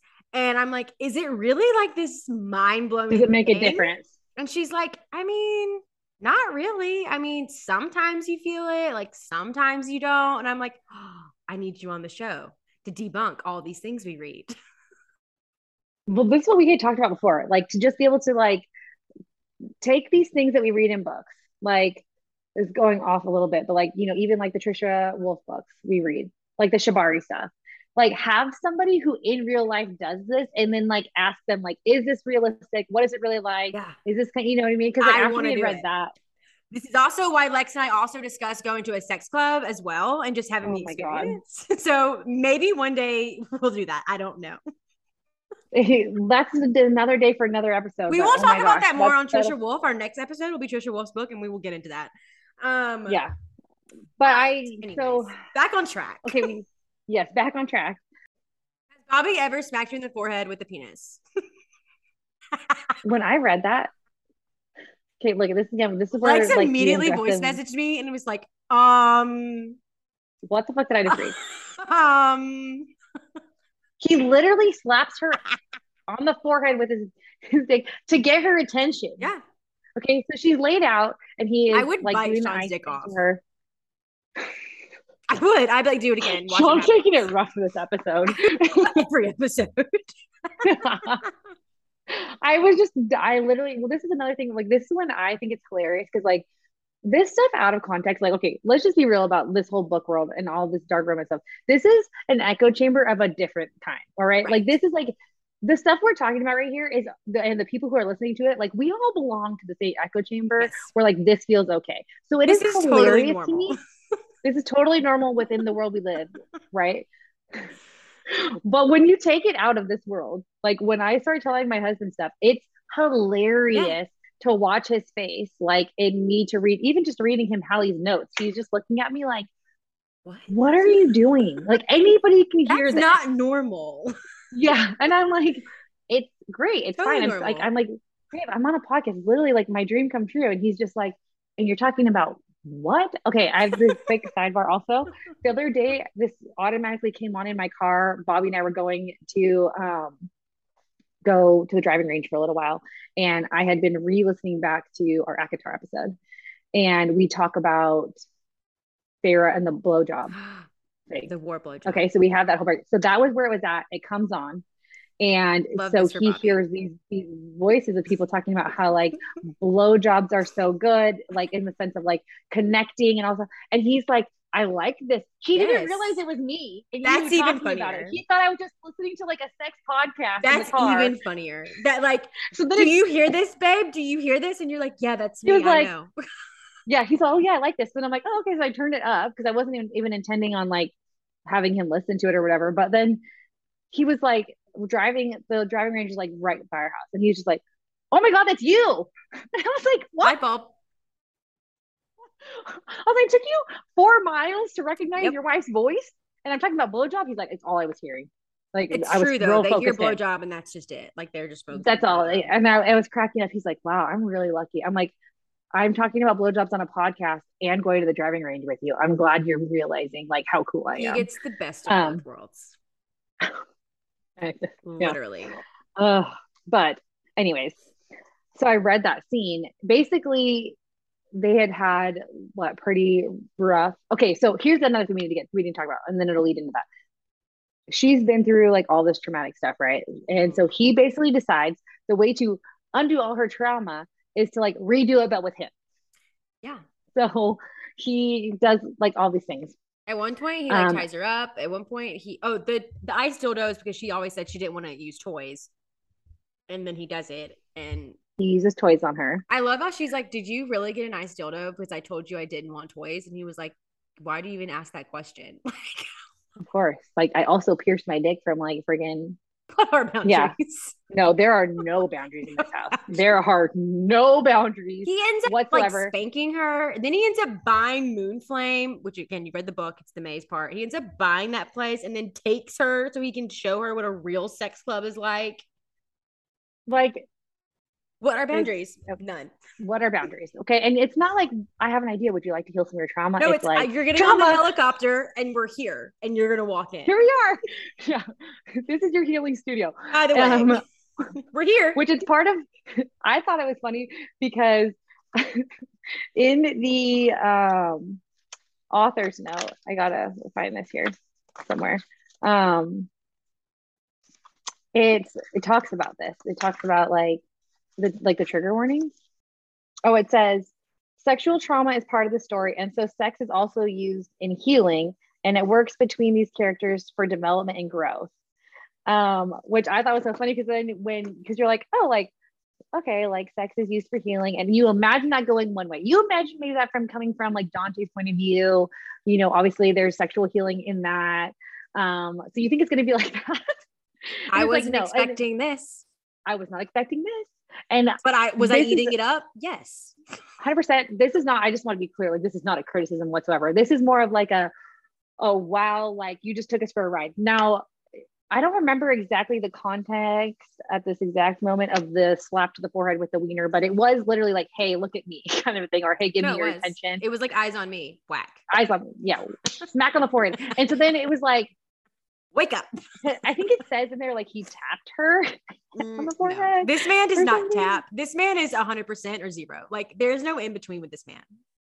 I was dying because when you take it, this is the thing. Like I said, we're in the echo chamber. When you go into these books, especially with Runic, she transports you. So then you come back up for air and you're back in the real world and you're like, wait a second. Did he just slap her on the forehead? And I was like, just going along with it. Like, yep. I also love how for a very long time throughout this book, it's just him and the Shadow Man. And then eventually you do find out his name is Dane. Yeah. So and I was just like, Daddy Dane. I know, Daddy Dane Blackthorn. We get to at the end where they're with Hector and all the shit's coming out. We find out that there were initially 5 members at the top of the pyramid of the syndicate. He has killed 3 of them. We don't know who they were, but it was people who had done things. I think it was every man that we saw in the Annihilator with the snake ring, because that's what they signify, like the high up people. But he didn't kill him. They killed each other. So Dane killed 3 of them. The remaining 2, Hector tells him one of them killed the other one. Now there's just this one guy in charge. That's new to Dane. Then he tells them that the rest of the organization doesn't know about this change in leadership. And he notes that this means Vin didn't know about this either. And Dane says that he's left breadcrumbs for Vin to go chasing after Lila's friend, Malini. So maybe Vin and Malini will end up together. I don't know. Wait, didn't we think Malini was Zen? Malini is not Zen. Malini leaves when like Lila's way older. She gets contracted out. Zen is her childhood friend that ran away. Hector then tells him that he knows all this because of the man that contacted him when he worked for Alpha about getting Zenith. This is going to be the leader now. He's obsessed with Zen. He was pissed that she escaped. She's been looking at him forever. We find out why the syndicate originally wanted to kill Marana, and it's because her dad was the Reaper. He had information. They thought Marana would have some too. We got that done. Hector tells him about this leader. He is an older guy who Hector hasn't met. He has another username called the Syndicator. He was the one interested in Zen and wanted her so bad because she escaped and left behind Lila. And then Dane asked, did he punish Lila for it? And he says, I don't know, but he did keep her with him for a while before sending her back out. This comes into play at the very end when this leader man ends up calling Luna at the cafe and is like, do you remember me? And I'm going to end up finding you and taking you back. And I'm going to kill the Shadow Man. I'm going to kill your brother. I'm going to kill everyone. And I'm going to bring you back. And she remembers that she was with a man that was the first person that ever raped her. And it's this leader guy. So we get those ties together. Later on, Dane is talking to her in bed and he starts telling her his story. And he says that he was 9 years old the first time they came for him. And he always knew he was different. He's basically a sociopath. I mean, let's just call it what it is. Yeah, he doesn't have like that emotional. Right. Yeah. So because they couldn't, like, he was killing everyone that would come near him in this orphanage. So finally the men brought in a little girl that was a year younger than him.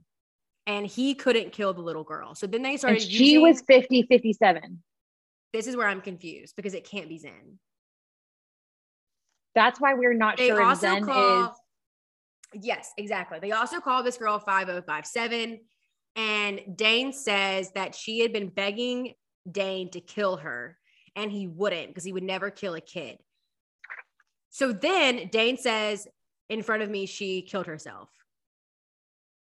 And after that, the syndicate lets him go, puts him out on the street because they know they can no longer control him now that she's dead. This is confusing. I need to know who the real 5057 is. Right, because we had thought that Zen was 5057. We had been maybe the real Marana Batalio is still alive and out there. So we were led to believe that Zen was 5057 in the finisher. And she dies.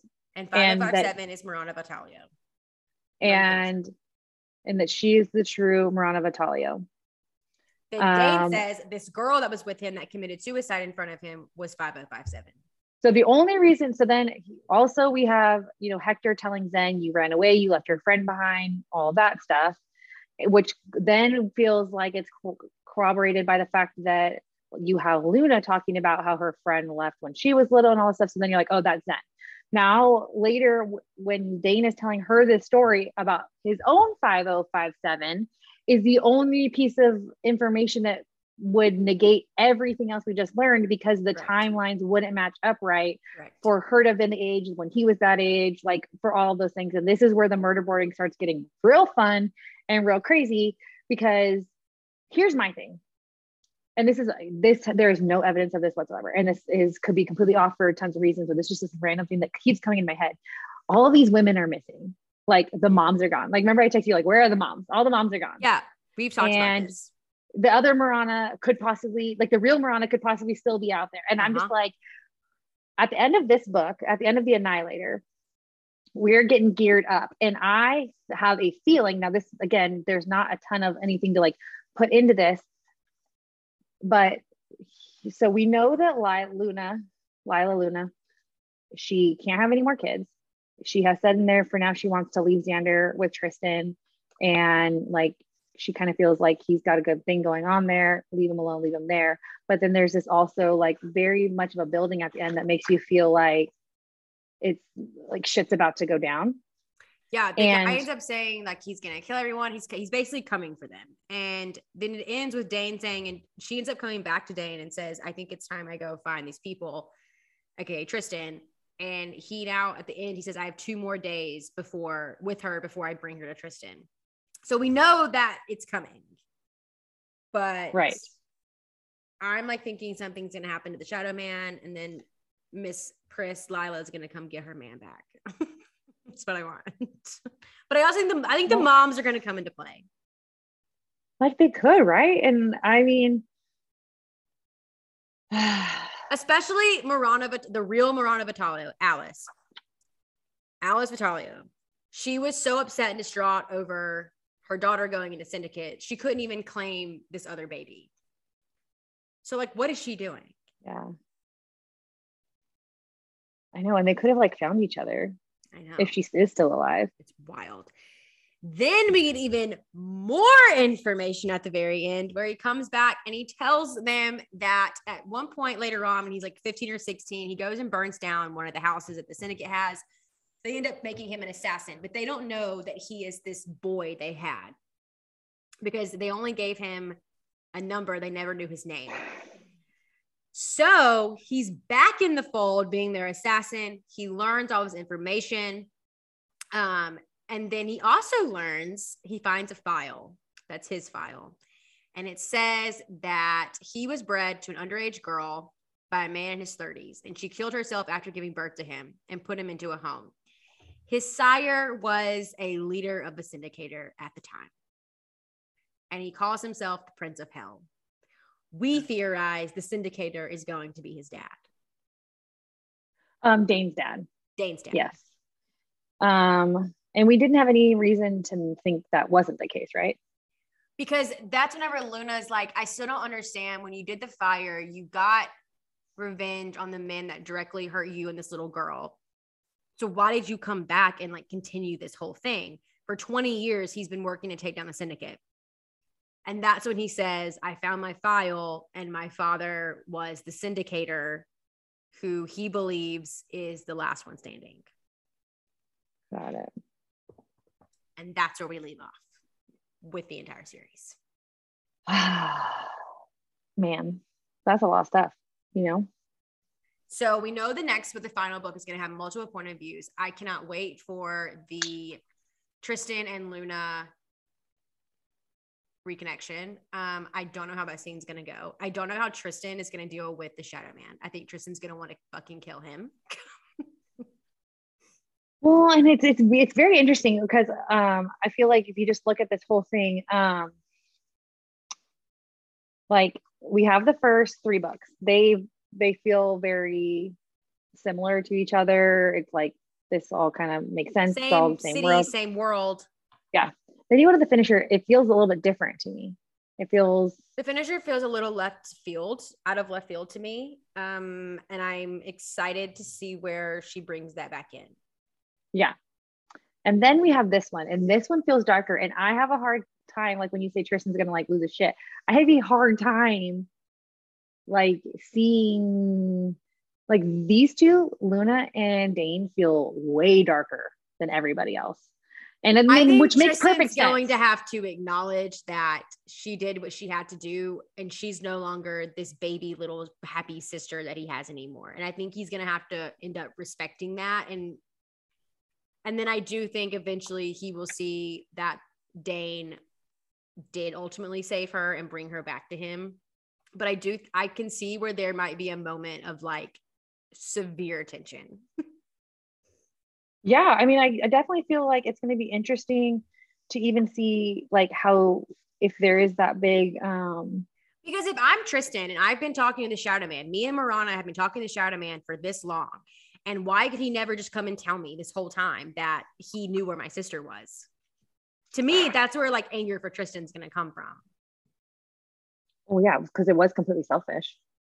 And then the I Xander mean, of it all, like Tristan now loves him so much as his son. And but then like but I thought that Lila or Luna, Luna said, I thought Luna said she didn't want to take him she away did from him. it. There's a scene where she's really pissed at him and he ends up spanking her to release all of this anger within her. And she ends up confessing with every spank that he gives her.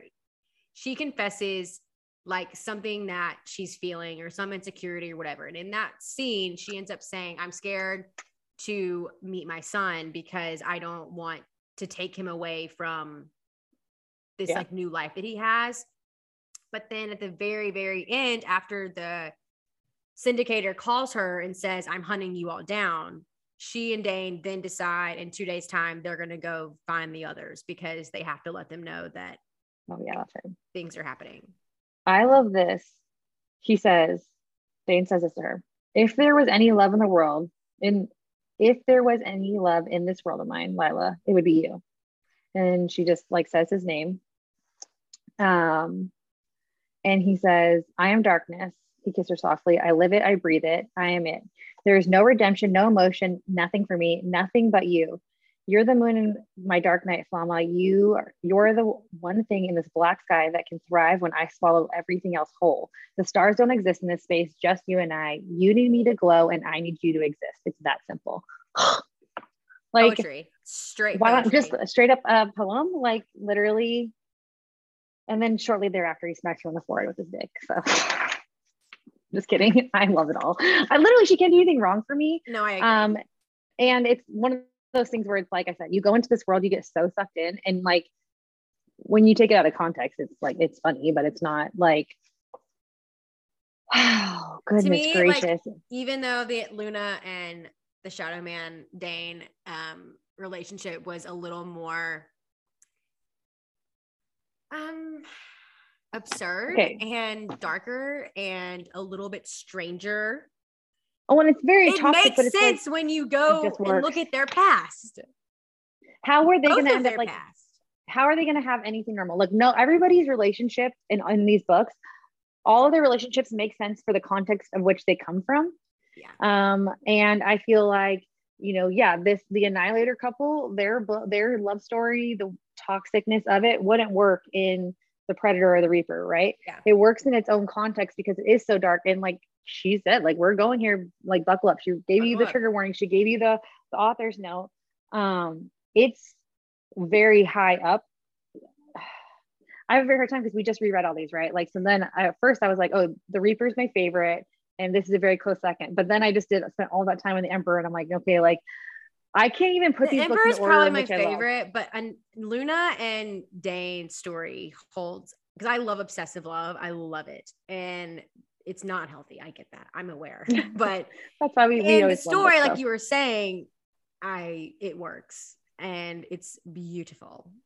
She just has created this world where each book gives you these insanely different like love stories. So like if you come into this world and you read the series and say you're someone that really loves like a Tristan, like you get that in full force. And then like but if you're a person like you where you're like, I want that guy emoting to me like crazy and all stuff, like then you have a Dante. And if you're someone who like loves a nice like not nice at all, but like this toxic romance, but it's like it's toxic, but at the same time the lengths that this man has gone to for her. And it's the thing that's so crazy about it is it's not just for her. He is dismantling this entire organization. He is like creating like this whole world for her where she gets to have her family and like all these things. And like, it is very like, it's intense. It's obsessive. Like you said, there's no other word for it. Dane is like that thing. I always see this like quote on like Pinterest and things. And it's like, why you love the villain is because the hero would like sacrifice the one person for the world, but the villain would sacrifice the entire world for his one person. And like, that's right. Dane. He doesn't give a fuck about anything else. Like it's whatever. It's all for her, period. Mm-hmm. Period. The man was celibate for 6 years after meeting her. Like, come on. He met her and that was it. And immediately was like, no. And I think he kept saying like the others would never amount to you. So it was just a waste. And I was like, you perfect fucking man. Like, I know. Wow. And it's so crazy how in tune with her he can be without even having any of his own emotions. You know what I mean? Like it's really cool. But she does this thing where she just explores all of these different relationships, dynamics, traumas, and feelings. And definitions of love and how to show love. There's not a really, like, I guess you could say the Emperor and the Finisher are the most straightforward, quote unquote, definitions of love. They're still not by any means like normal. Yeah. I mean, especially freaking Zephyr. Cuckoo bananas. And like, it's very interesting, but well, and it's so funny because I would say of all of the things, like she's the most relatable in the sense of like her trauma. I think that was something that I do remember taking away when I read it the first time was like, when you look at someone like she was like the lightest of the bunch. Right. And I feel like the most relatable in a way too, because that's what I mean. It's lightest. So then it is more relatable because we can all relate to Zephyr of like our first true love and we lose it. And like the links we would go to like get that back. I remember reading that when she finally decides to give up on Alpha, she decides she can't tell him who he is to her. She doesn't want to bring that trauma back around him. So she just has to give up. State. Oh, I remember it just makes me think of like that when your boyfriend broke up with you in high school and it was like, it literally felt like the world was ending. And it's so heartbreaking. And it's like so relatable because I mean, like I have not experienced the level of trauma that most of these people have. And so when you see a character like Zephyr, it's like, I remember that so well. So it's almost more like. I think that's why so many people love The Finisher too. 100%. I think it's one of those books where it's like, it's in the middle of the series, which sometimes those books can be kind of more of like the point of them can be to give information to help you get to the next one, which is really where you're going to get the most of stuff. And I think that this one had a huge emotional impact because she made Zephyr really relatable. I think it gets overlooked a little bit in the series, but I think like why, like what you're saying, like, or it could have been overlooked in the series. I don't think there's I think you can't go wrong with any book in the series, which is crazy. The series is 5 freaking stars for everything across the board. We loved it. We hope you read it. I have read it if you listen to this, quite honestly. If you haven't read it and you listen to this, how dare you? Like this, it's too much. Well, first of all, yes, go read it. And now you know everything. But also like, I feel like it would make no sense and it would be like getting lost in a maze because it was wild. And we skipped like a lot of like the smaller details that do matter. But the main thing that we wanted to like get out was 1, how amazing Renix's writing is. 2, how insane her brain is and must be pretty kind of exhausted at this point. And 3, you and I wanted to like actually sit down and look at all the facts together and start. We wanted to murder board this together. This together. That's what this episode I have read this series parts. I've read The Reaper and the Predator several times, read The Emperor a couple of times now. And then I went back through The Finisher and then through your 33 pages of notes, same thing with The Annihilator. And I still was sitting here like, oh yeah, that's right. Oh yeah. I still have so many questions and I'm so excited for this indicator. I can't freaking wait for it. I'm excited to see the whole gang back together. Okay. So yes. So recapping, is Vin good or bad? I'm really hoping he's good. I want to see where this goes because he was undercover. I hope he pulls like a Rhysand. Like we think he's bad, but then plot twist. Plot twist. He's been good the whole time. The Vin goes undercover in The Annihilator or The Finisher? I mean, I'm sorry, The Emperor or The Finisher? The Reaper, the Emperor. The Emperor.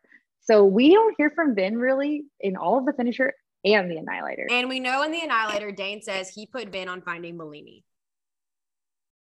So I think we'll also get where Malini is. And yeah, okay. Yeah. So Runix has said, so okay.